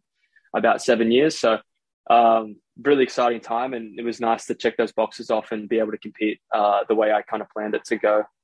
Yeah, because this was your first national track and field championship. Like it feels like we've been saying your name now for the last 3 or 4, 5 years and stuff, and you've been on everyone's radar, and then the Olympics and stuff, which we'll talk about. But to think that you've never raced in an Australian Open Championship is pretty amazing. And then you come out and win one, and you use the term business trip. Like, I guess comparing this qualification period to the Olympics, where you didn't come back and there was all the stuff on the project and kind of got a bit of mainstream attention here, which was good to see athletics kind of on people's TVs and stuff. But was this time all about what we can control? Let's tick it. Obviously a different climate with the COVID restrictions, but it was very much like, let's tick the boxes we can and get ourselves on the team early. Yeah, that's definitely it. There's an opportunity. There's one spot there to take. And if everything's going well, which it was for me, I competed well in World Indoors. I've been having a good lead up this indoor season, and I'm in good shape. You want to tick that box. Like for me, with those restrictions, I couldn't do it last year. And like with Stewie and with Jai, like when things don't go to play, you want to look after yourself and make sure, okay, this is going to be the best opportunity for me to make the team. I need to recoup, reassess, and go for it in another option, which might be harder, might be more challenging, but everything was aligning for me. So I wanted to make sure I came back, and be able to compete in national championships is a privilege. It's not a right. So to be able to do it and to have fun with it, I think was a really important thing for me. It was my first Open Nationals. So for me, I was all about just the experience. I mean, I kind of felt like I skipped a step a little bit, because competing at the Olympics, being able to represent Australia in that kind of setting was such a huge part of my career to kind of learn and adapt and absorb. And to go through Australian Open Championships was something that I was nervous for. I was nervous in the heat. I was nervous in the final, because it's such a different experience competing against some of the best in Australia. So it was an amazing opportunity, and I 100% took it. And I know, that was the one thing that I really wanted to tick that box with. And Ritz and I were like, yeah, we're going. If it's not going to inflict with World Indoors and you can get in and everything's going smoothly, we're 100% going. So it was exciting. Yeah, and I heard you guys talking about it on your podcast, and I was a bit surprised how much you guys rated Australian nationals, because you come from that American system and everything's bigger over there, and you're very much in that American system kind of set up, and Morgan kind of made a couple of examples to kind of mention that this is really important and this is a big deal. And hearing you guys talk about it as an Australian and someone who's so in this Australian bubble is really kind of cool to listen to. So then I guess what's next? Like, we're a week on from the race. Do you have a down week before you go back? Because it's hard to kind of manage you can't stay up the whole season, I guess. And our season's opposite to America and Europe and all those kind of things. So what's training look like at the moment? And then what's going to happen the next couple of months? Yeah, this week's been pretty chill. Obviously keeping a lot of strength work and a lot of mileage still in there, but nothing out of nothing crazy. I mean, the weather's been kind of terrible too. So you don't want to push something, slip over and hurt yourself at this point in time. So for me, it's just about keeping the mileage going, chipping away. I'll head back to the United States, get a bit of training in up there, and then I'll head to a couple of races around the Diamond League circuit just to get that experience, compete against some of the best, and really absorb a lot of that racing. And I know a lot of the other Aussie boys will do the same, because I think right now, leading up to Worlds, you're also in great shape, but really it's about that race fitness, knowing how to race these guys, knowing what they're currently doing and how they're feeling. And losing races or winning races, you're kind of getting a lot of insight into how it's going to lead into Worlds in Eugene. And for me, that's kind of the step I'm going to take now. Is I've got my ticket, and it's a great feeling to have that, but also it's a lot of, now it's time to do the research about competing against not just Australians but all the international guys, seeing how they're doing, seeing how I'm doing against them, and then there'll be good insight to learn leading into those races later on, those big championship races. Yeah, and I assume you're committed for both of them, Com Games as well as World Champs? Yes, 100%. Yeah, and no, obviously, some Com Games events, it's a bit easier to pick up medals, but there's no cheap medals when you're running a 1500 against those guys. So there's plenty of competition out there. Oh, 100%. I mean, look at the UK alone. I mean, Wales, Scotland, and England all have incredible runners. Scotland in particular, talking about Josh Kerr, Jake Whiteman, Charlie Grice for England, and for Wales, Jake Hayward. So there's some really good talent there just in the UK, and then you got all the Uganda, You've got a lot of other Australian runners coming through, Canada. So it's going to be a pretty sought after track and field, and it's going to be exciting. So particularly being in the UK, the UK athletes are going to be rising up to the occasion, and it's going to be nice to come over there and hopefully run on the parade. Yeah, and Kenya. I don't think you mentioned Kenya there, but Kenya, they're pretty handy. Of course too. They do all right. They do all right, yeah. And then I'm interested because I watched a couple of your YouTube things about your team building and the culture you've kind of created over there. What was it like coming here and kind of losing that? I'm sure like with technology and stuff, it's good, but you seem so tight knit over there in your training group and your support system. Like what's it been like not having those guys and girls for the last 2 weeks? Oh, it's been tough. I mean, they've been great. They've been following everything. I mean, Dathan woke up at 2:20 a.m. to watch the race, and they kind of all did too and sent me nice messages. And obviously with Coffee Club, Geordie's a Kiwi and Morgan's Australian, so they kind of understand what it's like to kind of be away from that environment, and they've been very supportive and been fantastic with it. It's been sad not having them around, not having them for training, but it's also been nice because I've been able to reconnect with a lot of the Australian running scene that you're not able to physically be there, and being able to come back and be a part of it. It does feel like you've kind of missed a step, but everything's the same, and you've been able to kind of see how everyone's doing, and that's been fantastic too. So there's kind of ups and downs with it all, but to be back in the Australian community in particular with track and field has been fantastic, because right now I think Australian track and field is just at an amazing place, and the athletes, not just in my event but every event on that list, have been doing incredible things. So to be able to be a part of that and see it, it's been fantastic. And do you keep track of it? There's because I listen to you guys talk about the NCAA system. Everyone and everything over there. Like, are you the same with the Australian system? Who's coming through and who's doing what and all those kind of things? Or you lose a bit of touch? Yeah, we lose a bit of touch. It's a bit hard sometimes. We lose a bit of touch, but we're able to kind of, particularly with results and seeing a lot of the meets that are coming through with Athletics Australia, which is fantastic. We're able to kind of keep in touch with a lot of that sort of stuff, particularly with our events. But the other events that aren't this middle distance or distance related, we kind of lose track a little bit, but sometimes it comes back when we see results. Social media has been fantastic with that. We've been able to follow it with Twitter or Instagram and be able to keep in touch with things, like seeing a lot of those Olympians, Matt Denny, Liz Clay, just sort of out of event people doing so well. It's been nice to follow them and track them as well, because the way we know running is middle distance and distance. We have that kind of thing, and we're lucky and fortunate that the same time zone, the same kind of area, and televised too, is the NCAA. So for us, it's been able to track that and also be able to follow Australians there and support them there, because when you kind of go overseas and it's just such a different time zone, it's very, very hard to track it all the time. It's nice to kind of follow them and give them support, like kind of right on the time. Whereas Athletics Australia has been fantastic right now and been able to cover that as well. So it's been cool to cover, and it's just Australians are doing well everywhere. So it kind of gets overwhelming at some points, because you see a lot of Australians just killing it. And I think the Americans in particular in the NCAA system are going, oh no, this is an Australian, they're probably going to do well. So it's exciting to see that. And it's been good to follow NCAA wise, but I feel like we lose a little bit of touch, but we're trying to get it back. And social media has been a fantastic resource for us to be able to catch up with it, and also see the up and coming juniors that are coming through and racing well, like Jude Thomas winning the Open 3K. Like, that was pretty awesome to see, and I was excited to see him in his first open race in the 1500, and it's going to be awesome to see what he does in the future. So being able to follow those kind of guys that are coming through, it's exciting.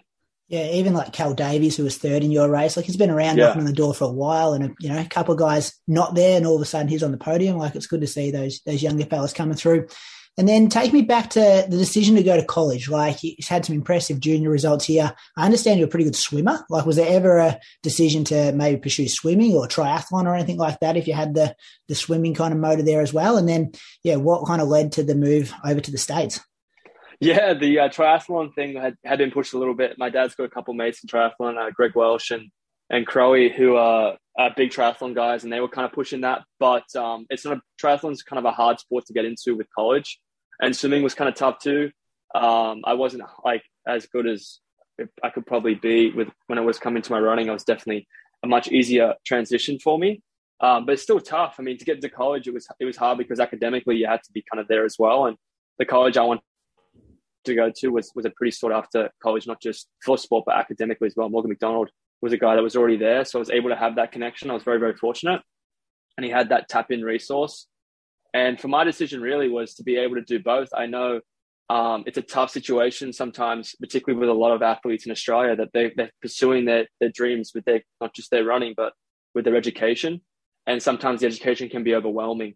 And you want to be obviously very focused on that, because that is predominantly going to be your future. Your career in running might last, maybe if you're lucky, 10 years or so, or even more. But at the end of the day, you're going to be getting a career in the future, and you want to be able to have that education and be able to be, reliant in the workforce. So for me, it was a big deal to be able to. I think the NCAA system was able to kind of support that both. You do your education, it's important, but you're also able to kind of get looked after with your running and your track. And that was a big situation for me. Like, my parents didn't have to pay for it for college, and that was a big help for them to obviously put my brother through university as well here in Australia. So those two were big fundamental decisions. And also I saw Morgan's success, not just in the classroom, but also on the track. And I know a lot of Australians now, if there was an option for them, obviously it doesn't work for everyone, but if it's an option for them, they can look into it now. And I feel like a lot of Australians are looking at that option and seeing it and seeing if it's the best fit for them, because some Australians do very well, like Stewie and Rambo, a lot of others, they do well here at home, and they get their education, whether it's online classes or going into lectures and being able to train as well. They're able to do that. Or some athletes or some individuals, are able to go to college and able to kind of have that college experience and that independence as well, being away from Australia. So I think it's a great option to have for a lot of Australians. It doesn't work for everyone, but it's a good thing to look into if you're interested in it. And that was something for me that kind of worked and clicked, and it gave me the results that I needed to hopefully progress not just my education, but my running as well. Yeah, and obviously having Morgan's footsteps to follow in, and you've become so close and stuff. And then, it just sounds like it was a perfect kind of training ground, I guess, for you with that title. Was it 2018 when you won as a sophomore? Yeah, sophomore in Eugene, yeah. Yeah, I watched that race again last night as well. Like, you come from the clouds a bit, like you're boxed in and in a bit of trouble, and everyone's banging, like the commentators can't even pronounce your name properly. And the Americans have a problem with that. They just don't like the word whore, isn't it? Like they don't like. It was Jorge or Jose or all that sort of stuff. And there's like, they're trying to say, oh, we're sorry, but how do you pronounce your name? And I said, it's like Lady of the Night. Just pronounce it as whore. They never have an issue in Australia, but they got better with it eventually. But yeah, that was a big a jump through for me. I think I started to gain some confidence from that and thought, I could pursue this. This could be something that I could hopefully one day get to that level of either representing my country or being a competitive force in Australian middle distance running. And then you come out of college at an interesting time, because was it just pre-COVID or just after COVID?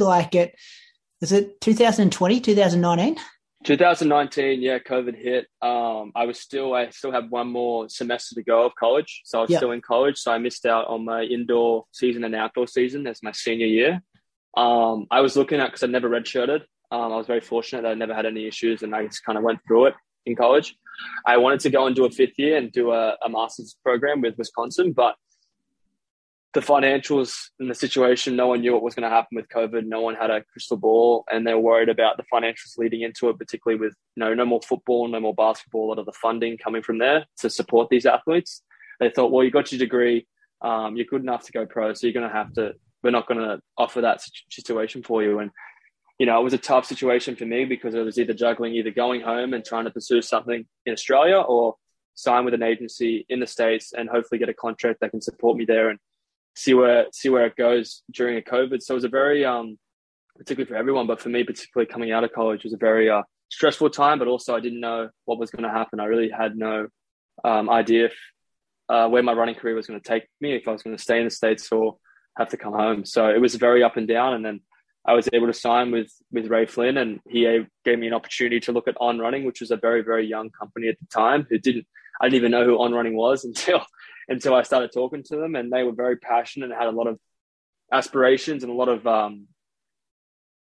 goals that you weren't sure that they were going to hit. They had a lot of big talking points, and you think, well, are they going to deliver with this? Is it going to happen? And it was kind of a risk-taking moment. And I thought, well, COVID's hit. I don't have many other options. Let's go with it. Let's run the dice. So, I went after it, and then, it just kind of went from there. And is it true, this could be bullshit, but is it true that you didn't know who Dathan and Andrew Weeding, who works for On as well? Like, they were the two guys who were On representing, like, this is who you're going to be working with, and you still didn't know who both of those are, and you still rolled the dice? No, I was a bit naive. I was very naive. I didn't know who. I found out who Weeding was afterwards, because Weeding called me and he told me who he was, and then I looked him up and I was like, oh shit, this is Andrew Weeding. Amazing, talented runner.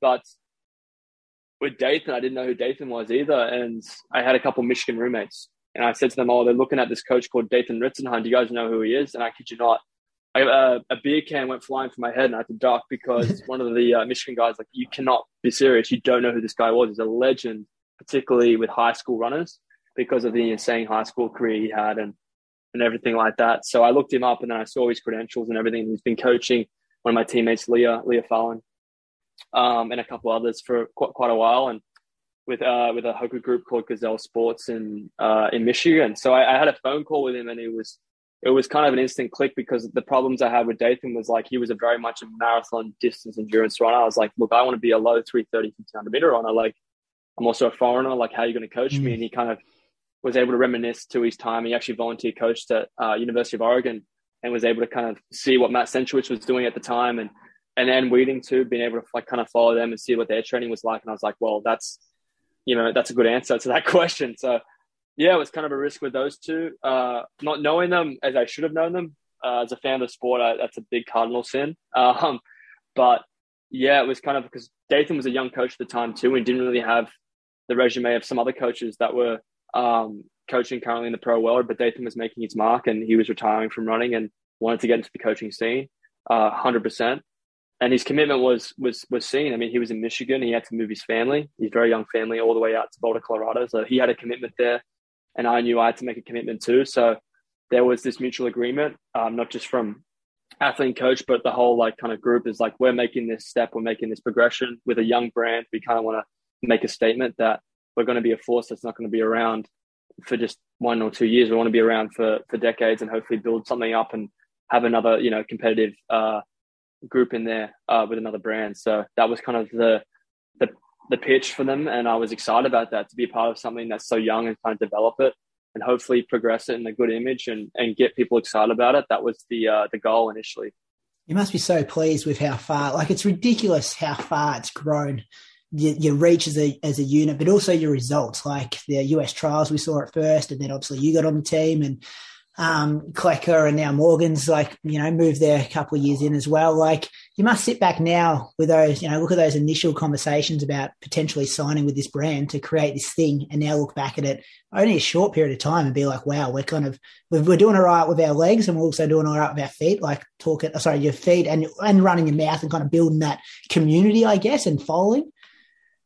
Yeah, no, it's been, it's sometimes you pinch yourself because particularly after a year of the group being together, we had 5 Olympians. Yeah. And for that's just a tremendous testament to the athletes as well as the coach, but also the system. Like On's done a great job of picking the right people, but also making sure that everyone is able to get what they need out of what they want to achieve. And I think Joe and Alicia in particular, being Americans, like it's so hard to make those teams and there's so much pressure and everything that's building up towards it. And the way that they've handled it, it just shows that their maturity is there as well to be able to represent their countries. And Morgan and I as well, we just want to do the best we could for our nation, but also for the brands. And it's just been a fantastic whirlwind of events to be able to go from a year ago, people going, oh, what's that brand? To then people going, oh, that's On, that's OAC. It's a great feeling because I feel like we've been a big part of that and hopefully building up a brand that's still learning about the running environment. They're still building shoes and they're still really, really enthusiastic and working with the athletes and saying like, we've got this shoe. It's not the best shoe we have yet, but we want to make it better. And they're getting all these new ideas and new aspirations. And On has just made a huge jump. And it's really exciting to be a part of that jump and also work with these amazing people who are passionate and want to kind of push this brand to hopefully the heights that we want to be, at the top with the best. And that's what we've been doing right now with our feet. And we've been pushing the brand as well. And it's nice to be seeing that like the brand's getting more recognized and it's been put into that conversation with track athletes competing and representing a brand like that. It's been awesome. Yeah, and the culture around the training group, like did Dathan sit you guys down and have like conversations or come up with mission statements or like that stuff doesn't really happen that quick. Like it's, I work in schools and school leadership and stuff and you kind of try and always create that with your staff. And now you look at what you guys have done and it's like the buy-ins there. You guys seem to really idolize Dathan. He seems to really idolize you guys. You seem very tight. His style of leadership, I think, is something that we don't see a lot in track and field coaches. Like he seems really empathetic, and he'd take a bullet for you kind of guys. And I think you guys would the same for him. Like maybe talk about that kind of relationship. Yeah, it's crazy because Dathan puts so much into the team, his effort, and he acts like a volunteer coach. Yeah, like a coach that's like trying to get into it. He acts like that all the time. The amount of effort he puts into athletes that are doing really well, but to the athletes that are struggling with injuries and stuff. Like he'll book stuff, he'll book fights, he'll try and be there with them 100% of the way, learn about stuff. And Dathan's like, he's a guy that understands that he's so young in coaching that he can take in a lot of information to and be like, oh, okay, so this is how this is working. And we're learning stuff together. And it's always a two-way street. The athlete to coach too, he's been great with that. And it's been fantastic. Like the culture there is a testament to the athletes there as well. It's been absolute fun. It doesn't feel like at all that we're like going through hard stuff. It's always a whirlwind of fun, and adding in Morgan to the equation is always going to be good. But yeah, it's really hard to kind of get that kind of culture. And I know Dathan found that very important because I think when he was at the project, he didn't like the culture there. Like it was probably the best team in the world that had all these amazing athletes, but the culture there was terrible. I think he wasn't having a good time there, and people were struggling. And when he left to pursue with Brooks Hansons, he found that the group wasn't at that kind of level of Olympic medalists, but they would do anything for you. They would take the shirt off their back for you. And a lot of them worked in running stores and were just the lovers of the sport. And Dathan realized that like he wanted the best of both worlds. He wanted the best athletes in the world, but he wanted to have that mutual respect from not just the top guy, but for the guy that's struggling with injury and trying to get back into that level. So the way Dathan kind of has that mentality is fantastic. And particularly the way in which, most of my teammates were watching my races in Australia when Leah or any of the other girls are racing overseas or in the States. We always have it on the TV and we video it and we show them that we're invested in them, because when they have results and see success, we feel like that's also our success because we have a part of that, because we're there with them training, we help them with pacing or anything like that. So and I know that culture is important, and I know a lot of other groups are trying to get that, but we've just been very fortunate with the people that we're with. We're all on the same page, and Dathan's just projecting that kind of idea of like, we're a part of a family, and running is an individual sport, and we always give the best athletes the opportunities to succeed, and we give them that space, but we also realize and understand that like we all bring each other up. So he's done an amazing job with that, and and the athletes too. They're like, all the OAC people are just lovely, and it's great to have that kind of environment to kind of grow with. And I think it's a testament to the success that's come through on the result page as well. But then, you guys have got to take some credit, because the accessibility, like with you guys doing, you're doing the podcast off your own back.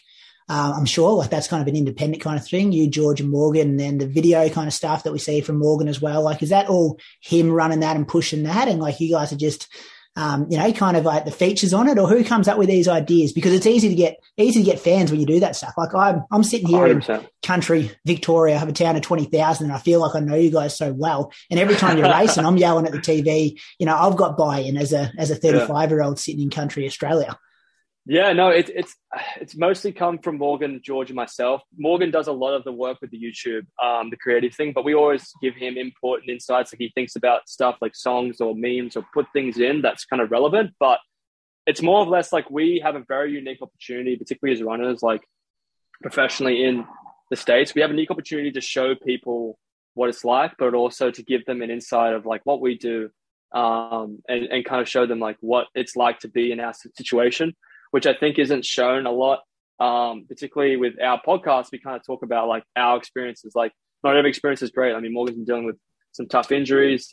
Jordy's been dealing with some tough injuries. Like sometimes things don't always go to plan, and we kind of try and show that and portray it. And Morgan also likes to have fun with training and put everyone and feature in it. And Dathan loves that, because I think for him, he loves to be able to portray the life of what we do, but also to be able to show them like, this is what actually happens. Like this maybe things don't go the right way, or things go the right way, and where we train and what happens is an exciting part of running. And it's something that we kind of wanted to show and be a part. We want people to buy in. And with podcasting too, like, it's a free content that we hopefully show and people enjoy, and people feel a part of our journey and our success, and they can enjoy it and be a part of it. So Morgan is a big testament to that, but Geordie and I also try and help him with it. With Coffee Club in particular, we felt that particularly as Oceania boys, as you probably know, we love our coffee. Australians love their coffee. And the coffee in America is okay, but it's not up to that Australian standard or New Zealand standard. So we thought it would be fun to kind of make a coffee club group and feel like, you know, you guys can listen to our pod if you're doing work or you just want some background noise, have a coffee and just kind of sit and listen to the sport and see what's going on. And we try and get guests on to have kind of their unique perspectives on everything. So it's been fantastic. And we've been, you know, trying to get the beans out, get people invested in having good quality coffee as well. It's something that we've been pretty passionate about. And it's been a great kind of outlet as well to show not just our stories, but the stories of the team. Dathan's all about it. He loves showing that sort of stuff. And he as an American, you know, his sense of humor might be a bit different to ours. At some points, he's like, what are you guys doing? You guys are idiots. And I was like, yeah, we are idiots, but this is what people want to see. So he kind of loves that, but he also learns a bit about Australian culture and New Zealand culture, which I think for him is exciting because he likes kind of that nuance that we have here. And he's like, oh, this is different. I'm enjoying it. So yeah, it's been great. It's been a whirlwind and we've really, really loved doing it. And I think the problem with our sport, and I'm sure you agree, is we have a lack of personalities. Like everyone's real straight shooters. Especially we say on the podcast at times, especially when you do an hour interview, people just straight batten answers for an hour. Like, this is what I've got to say. Stay away from controversial stuff. Whereas you're pretty brash on there and you don't mind, you know, calling people out or swearing or whatever it is. And I think it's great because we need more of that in sport, like more rivalries and more kind of like trash talking. And then you get on the track and you can, sort out on there.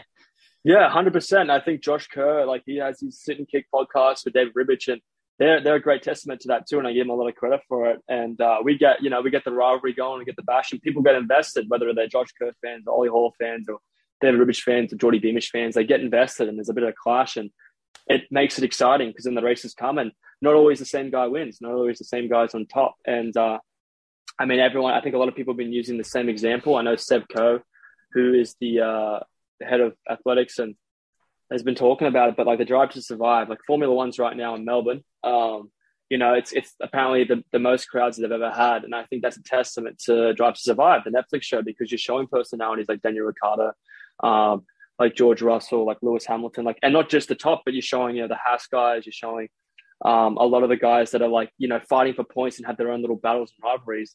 You can have that in track and field too. And I think just having that content and being able to portray it, it doesn't have to be completely impeding on all your personal stuff, but to be able to have that in the sport and the lead up and the training and the heartbreak, but the success and the reward and the emotional toll that it puts on people, I think that is a thing that we should invest in sport. And I think if track and field can somehow, not just in distance running, middle distance running, but in all sports, be able to kind of give a good story for the audience to indulge, you have a lot more fan base, and you'll see, I think as well, like, it'll pop up more on the media, you know, 7, 9, 10.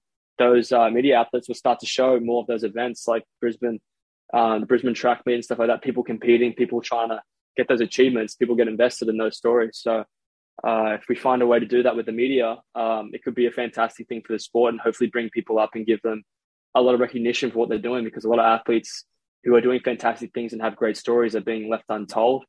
And I'd love to learn those stories because me, even in the sport, I don't know a lot of those stories. But it'd be awesome to be able to see them and be like, wow, that's great. Because then you can see that athlete in person, be like, you know, their background, you know, the emotional investment in there in their sport. So for us, like, we'd love to see that. Any interviews or any kind of, not just in our event, but in anything would be fantastic. And I think hopefully the push for that can come through and we can see a lot of background and hopefully bring in more fans.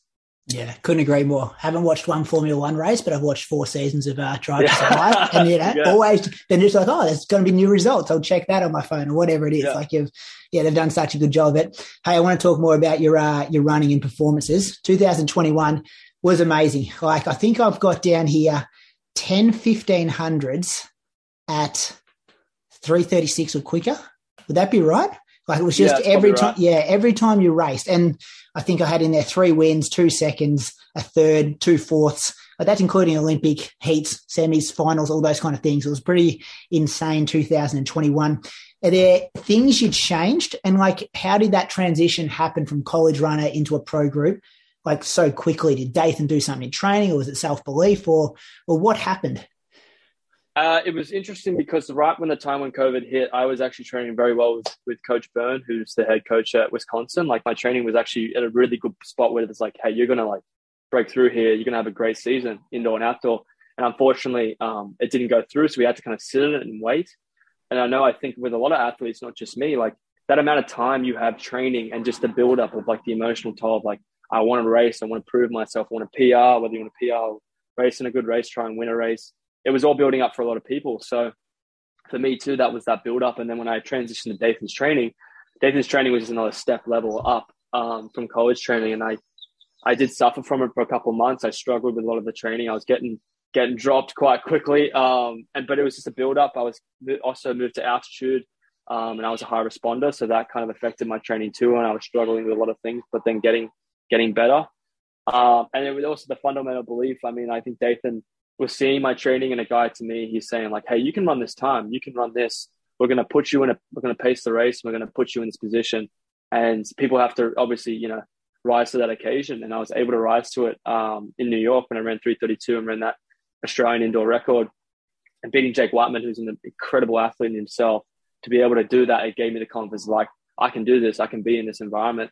And then from then on, we kind of wanted to make sure, like, obviously we had to be selected discretionary by a committee.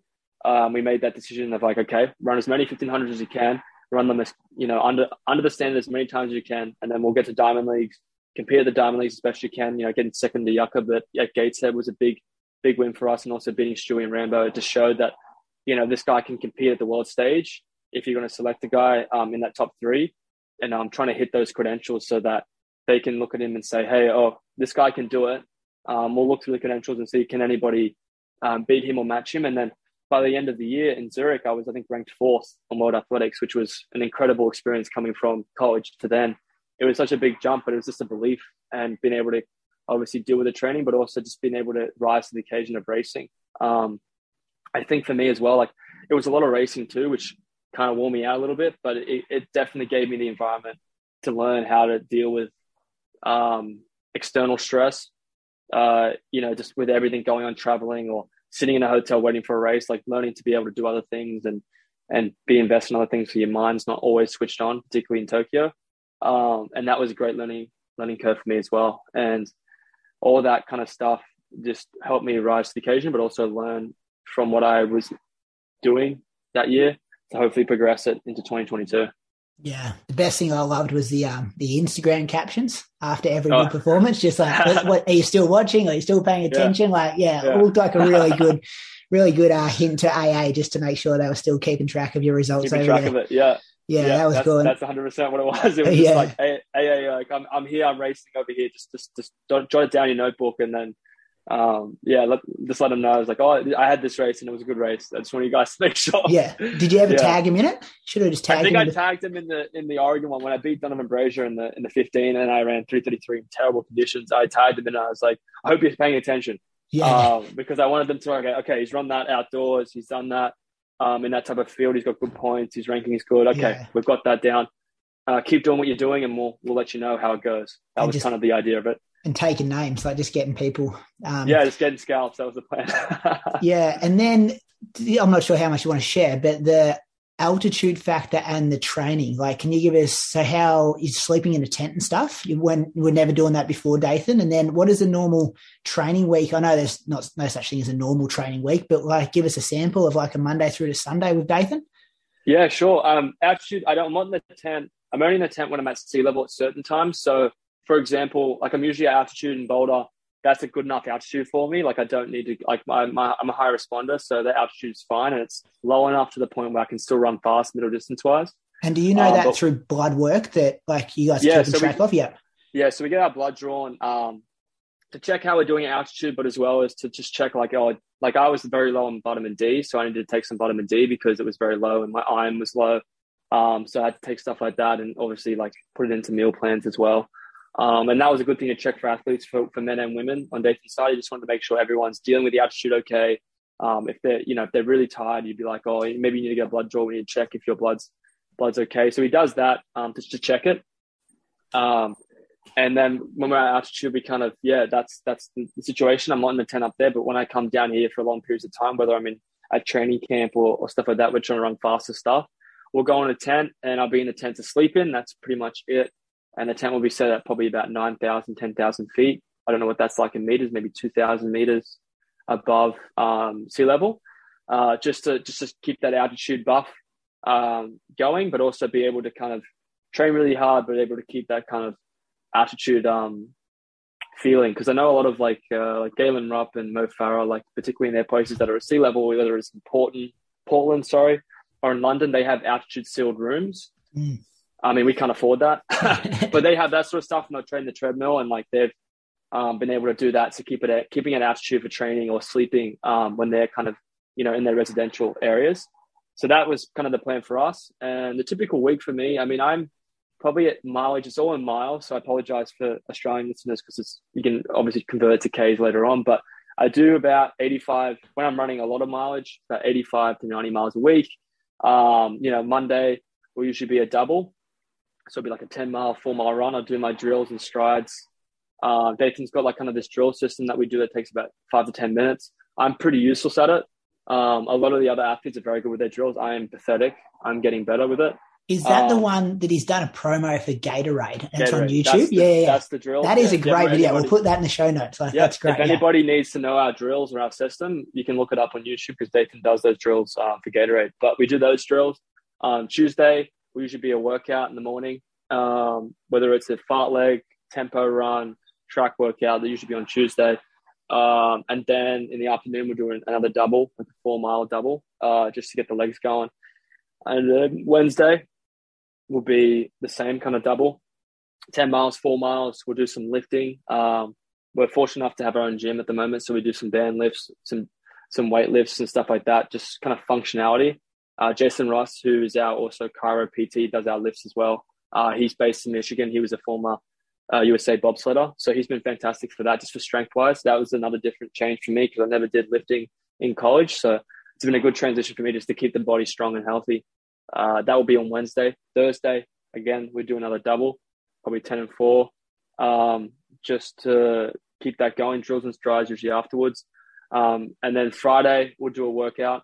It depends on what we did on Tuesday, but Friday is usually a good workout. Saturday, easy 5 miles. Sunday, long run. So we usually do that for that general week. Sometimes it changes, though. Sometimes Dathan will put our long run on Tuesday and do our workout on Sunday. So he likes to mix it up depending on weather is number one because of the snow, when he can shovel the track. We're not fortunate enough to use the indoor facilities at Colorado University. They keep it pretty strict, only for college athletes.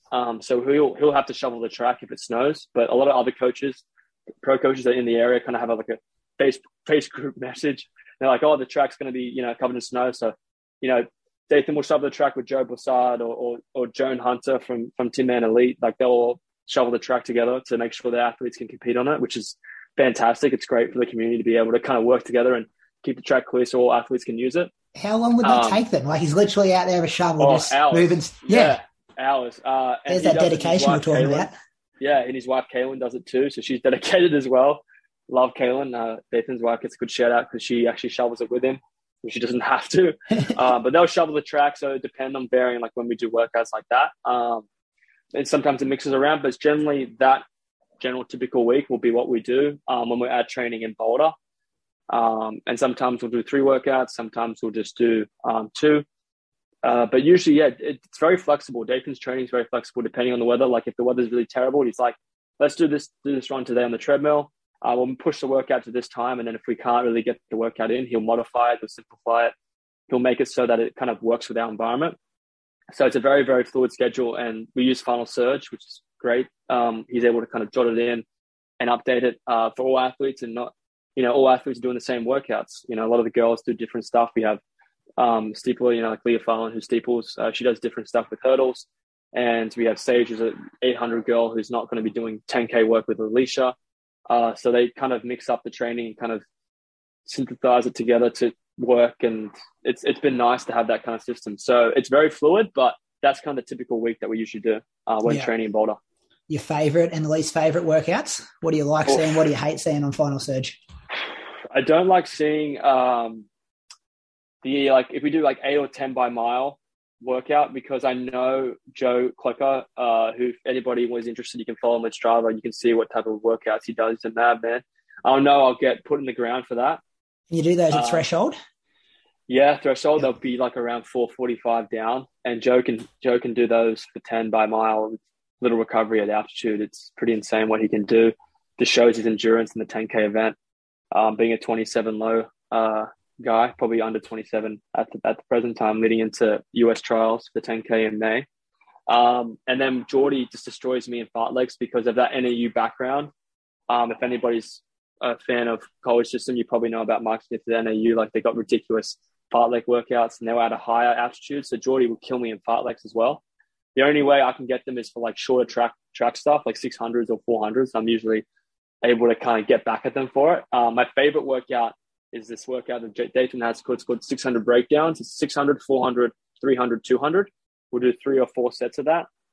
And we'll start the 600s at like 127, then go down from there. And the 400s get faster down to like from 56 down to 52, and 300s same, and 200s kind of almost down to 25, 24. And then we'll do a couple of sets of those at the altitude. And I love doing those because I just love ripping it. And I love being able to kind of push the boys. Because, I mean, Joe, for example, isn't necessarily known as a speed guy, but he'll close, he'll do a 600 in the last set and 124 at altitude and like be able to like close down really well. And he'd be like, oh crap, I can do this. I can run fast. And it's like, it's good to be able to have that reassurance with them and to get them going. Like, you guys can run quick. Like, let's get it going. So that's my favorite workout that we do in Boulder. I think Morgan's filmed one of those workouts if you want to check it out. It's pretty fun. It is, and you often go in the opposite direction. What's the story? Why the opposite direction when you do a track work? Yeah, so Dathan likes to do that particularly because just with like when you're particularly with hip flexors and anything with your legs, like you're kind of leaning to one direction all the time. So he likes to mix it up, and particularly for longer stuff. When it comes to running fast, we'll always go the other direct, like the proper direction. But for tempos or for doing a lot of mile repeats, he'll definitely be like, all right, we got the track to ourselves. We're very fortunate for that. We'll do 5 by mile and we'll do it the opposite direction. And then we'll do the other 5 miles the right direction just to kind of even it out. Because I think what he's noticed, particularly with his body, is that he's done a lot of track workouts the same direction. And his left side, particularly because you're turning left from the track, has been like a bit more beaten up, worn down than his right side. And we're not just the only group that does that. I know Joe Bassard, Team Boss, does it too, as Tim Men as well. So a lot of other groups are catching on to that because it's good for their athletes to be able to kind of switch directions, and it helps the body plyometrics as well. So Dathan thinks that kind of helps us just with general wear and tear. You want to even it out with your body. So that's kind of why we do that, yeah. Yeah, right. Last kind of heavy question and topic before I get into a few quick fire questions. Tokyo Olympics must have been amazing. 11th, incredible final. We'd been pretty much in lockdown for like 2 years back here in Australia, and any sport that had been on TV was just something we were lapping up. And we saw Pete Bowl get the 4th, and then we kind of locked in to watch you and Stewie go around 15. And there was this genuine, I've probably been following the sport for 15, 17 years, and I can't remember an Olympics, maybe Mottram's kind of era, where we kind of watched potentially, we were sitting on our seats thinking that we could potentially see a main kind of major championship medal. And yeah, you guys both on the start line. It must have been weird with the empty crowds, but knowing the support you guys had, and then the way that race unfolded must have just been, I don't even know what word, incredible to be a part of. Yeah, it was an absolute privilege. I roomed with Pete, and I just thought, I thought Pete could win. I definitely generally thought, but you do the best you can on the day, and sometimes it's not your day. But 4th in the world, like 4th in the Olympics, not just the world, but like it's every 4 years, and he was 4th. Incredible achievement, and Pete's such a great guy and a great he's hashtag good for the sport. Like, he's just so good for particularly not just like me as a track and field athlete, but also for like minorities and Sudanese refugees. Like his whole story is just fantastic, and it's great. And to be able to represent Australia and do that for a lot of people, it just puts a lot of pride into our country. And he did an amazing job. And Stewie as well. Like, Stewie had a lot of pressure on him going through the year, and the way he performed, the way he spoke, the way he went about it was just unbelievable. It was incredible. So being able to be toeing the line with him, having 2 Aussies in that final, we may have not had the races that we wanted, but we were able to kind of compete and learn a lot of experience. And as you know, Pete, myself, and Stewie, there's a lot more Olympics to come. So to be able to be there competing in a sport where pretty much every country in the world has a track and field team, to be able to be at that standard is fantastic. And for me, the race, like I think the whole build up to make the team, it was such a fight to make that team, which was a necessary fight and a privileged fight. Once you get there and every round to get through, it was just mentally, emotionally draining. I know Stewie felt it too, but you know, at the end of the day, that race was just crazy. It was an Olympic record type of race. It went out hard and you had to be really on your on game to compete for a medal. And me and Stewie just weren't able to do it, but it was great to be a part of and a privilege. You know, I was 3:35 at my time for 11th. And I look back at it and it was like, you know, it was a tough race and I obviously wanted more out of it. We both wanted a medal, but at the end of the day, like I was there, I was able to compete, and we take a lot away from it leading into only 2 years away for Paris. So hopefully with more experience and more racing under our belts, we can start hitting that top category and bring back medals for Australia in the future. Yeah, exciting times ahead. Yeah, you said it so well, like just that invaluable experience that you now have in your heads that you can use going forward. A few quick ones for you, mate, because I haven't got much more time with you. What pisses you off about the sport of athletics globally and or in Australia? What would you change? Globally, I think there's just a lot of opportunity for investment and money in particular. I feel like there's a lot of athletes, not just in my events, but like in shot put, like there's like a guy, Tom Walsh, who's a New Zealander. Yeah. He has competed. I think he's medaled at every major championship, this bloke. Com Games 2006, didn't he win? Like we're talking years ago, yeah. Yeah, he's been around for a long time. He was I think 3-time world champ or 2-time world champ in the event. And he's like an absolute, just a class act to watch, an amazing bloke, even though he's a Kiwi. He's an amazing bloke, and he's unsponsored. And that's upsetting because a guy like that, he's just such a good investment for any company that should be jumping onto that guy. He's like, he's got great personality, you know, he's a thrower. Like there's a lot of kids looking after this guy, not just as a New Zealander in Australia or New Zealand looking up to him in the world. You know, people looking up to this guy and they think he's, you know, great personality. Globally, I think the problem is the money. There is money there. There is money to give, not just to my events, but to all events.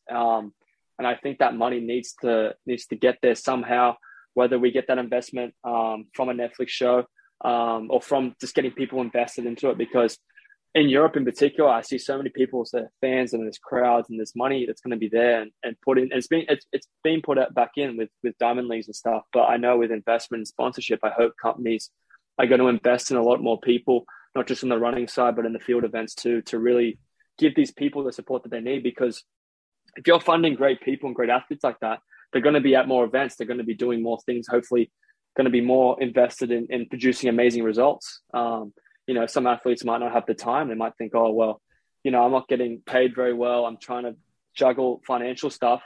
I'm going to skip that event. Whereas that event, that could change a kid's perspective. They could see this guy and you could sign a little, you know, sign something for him and go, wow, this is awesome. And then that could be the next big sports star. You don't know who you're signing autographs for. So for me, that's a global problem. The Australian problem, I'd love to see Australian media, particularly like 7, 9, 10, like a lot of those things. When events happen, like the national championships, I want to see it more on screen.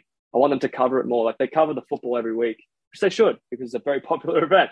But they cover the football, they cover you know, the soccer. I want them to cover men and women's track and field like that, like just every week. Just cover it. It takes 5-10 seconds. Just cover what's happened. You cover Liz Clay breaking an Australian record, or cover Peter Ball breaking an Australian. Cover those people because even that kind of that media, it's good. It's good for the sport because it gives people that recognition. Because there could be people sitting on the couch and you're like, I wonder who that is. They'll look them up on Google. They'll be interested in like, oh, they're competing next week in the Diamond League.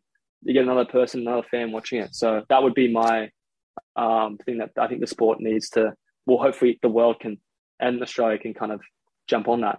Especially post-Olympics, like we had general population people here knowing who you were, knowing who Pete Bol was, knowing who Sinead Diver were. And now, you know, when you don't see them again for 4 years, it's hard to, you know, keep them in your mind and keep that exposure there. And I always get annoyed, like when we'll have a big fun run over here, they might have it on the news, but it's in like the general section of the news. It's not even in the sports section, and you kind of yeah. use the footage is someone dressed up as a giraffe running the City of Surf, and they don't even mention the man and woman who actually won it in a half decent time, or they might quickly, and then doesn't even actually make the official sports section of the news. Quick couple more for you here. My co-host Brad wants to know, when will you get the American accent like Morgan's got? How much longer? I'm trying to avoid it. Mate. Poor Morgan. He sounds like an American. He's like, everyone's like, oh man, he sounds so American. And people in America do know he's not from America. Like, they can kind of tell that he's not from America. But mate, I've been trying to avoid it as long as possible. But the problem is, the more time that I spend over there, the more time I have to kind of like say certain words. I caught myself saying tomato the other day, and I almost slapped myself in the mirror. It's tomato, mate. And it's like, oh. Yeah, I've been trying to keep it away, but like if you guys catch me, just make 100% make fun of me. Just constantly make fun of me if I get the American accent, because that is something you should make fun of me for. Yeah, for sure. Which PB is the best? Which one are you most proud of? Honestly, the 1309 5K. Okay, really? Yeah, I was, because I think the training leading up to that, a lot of strength training, a lot of mileage, and there's a lot of overlap from the Olympics as well. I think I've just become a different athlete in that section, but a 1309 indoor for me shows me that I have hopefully a future in that event too. I mean, I could be running the 5K later on down this season, which would be awesome, but I'm very happy with that PR, because before that I couldn't really finish a 5K well, and I felt like with that one it was a good one. So that's my most proud one. I hope 1500 will hopefully be that one. I'm hoping to get closer to 330 and hopefully under. But yeah, definitely the 5K at the moment, 5K indoor. Can you ever see yourself coming home in the next 5-10 years? Or is the career has to be based in America for you to be successful? Currently, with my sponsor and the opportunities I have, I will stay in the States, just to be able to access to Europe too. Like the poor athletes in Australia, like we're just so far away. Like the travel to Europe is such a punish. Like, I mean, a lot of those athletes just take like 24-hour flights, 36-hour flights to get to their event, and they're like just completely zombied. Whereas in America, it's an easy access to get to Europe, so that's another benefit for it. And my group's there, and my support system is currently there too. But I will end up back in Australia. I know I will. And hopefully, if my career progresses and I get the opportunity to come in Australia and run, I'd love to be a part of that, because I think that'd be awesome. And the final one, my other co-host, Moose, he asked me, I don't know what this means, but he just says, ask him about the Tesla story. And we can cut it if it's shit, because I don't even know if it's a good question. The Tesla story, I guess it's just me buying a Tesla. Okay. It's I maybe there's another story that I don't know about, but Joe Klecker, who's my teammate, he has a Tesla, and I was interested in it because in Colorado, unfortunately not in Sydney, but in Colorado and Texas, there's great tax benefits from having an electric car, as well as a lot of charging opportunities to have it. And I thought it was a good idea because I didn't have to pay for gas, and it was a nice car to kind of zip around and use as a business expense to go to training. You know, my teammates didn't have to pay for petrol or anything like that. And now it seems like a good investment, because petrol prices are through the roof, not just in Australia, but in the States as well. But yeah, we drive that around, and we're known as you know, when you see people in certain cars and you're like, oh, that guy's probably a dickhead.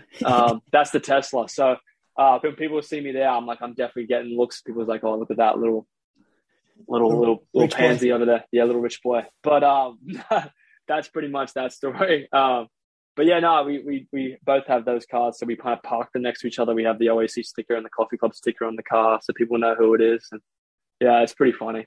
I don't know, people make fun of me for it, but I'm like, oh, you know, it's good that you make fun of me of something. I need to be made fun of sometimes. Saving the environment, looking after the environment. Yeah. Thanks, mate. Well, your weekly coffee club, if listeners haven't heard that before, they can definitely tune into that. I think you guys, is it Friday you release every week?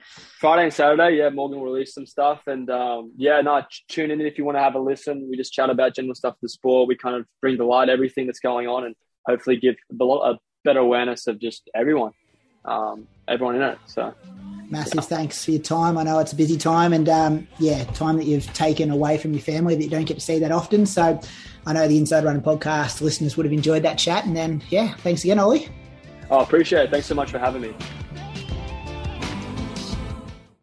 The team at Brisbane Marathon Festival are giving away 2 free entries to any distance at their running festival to listeners of the Inside Running podcast.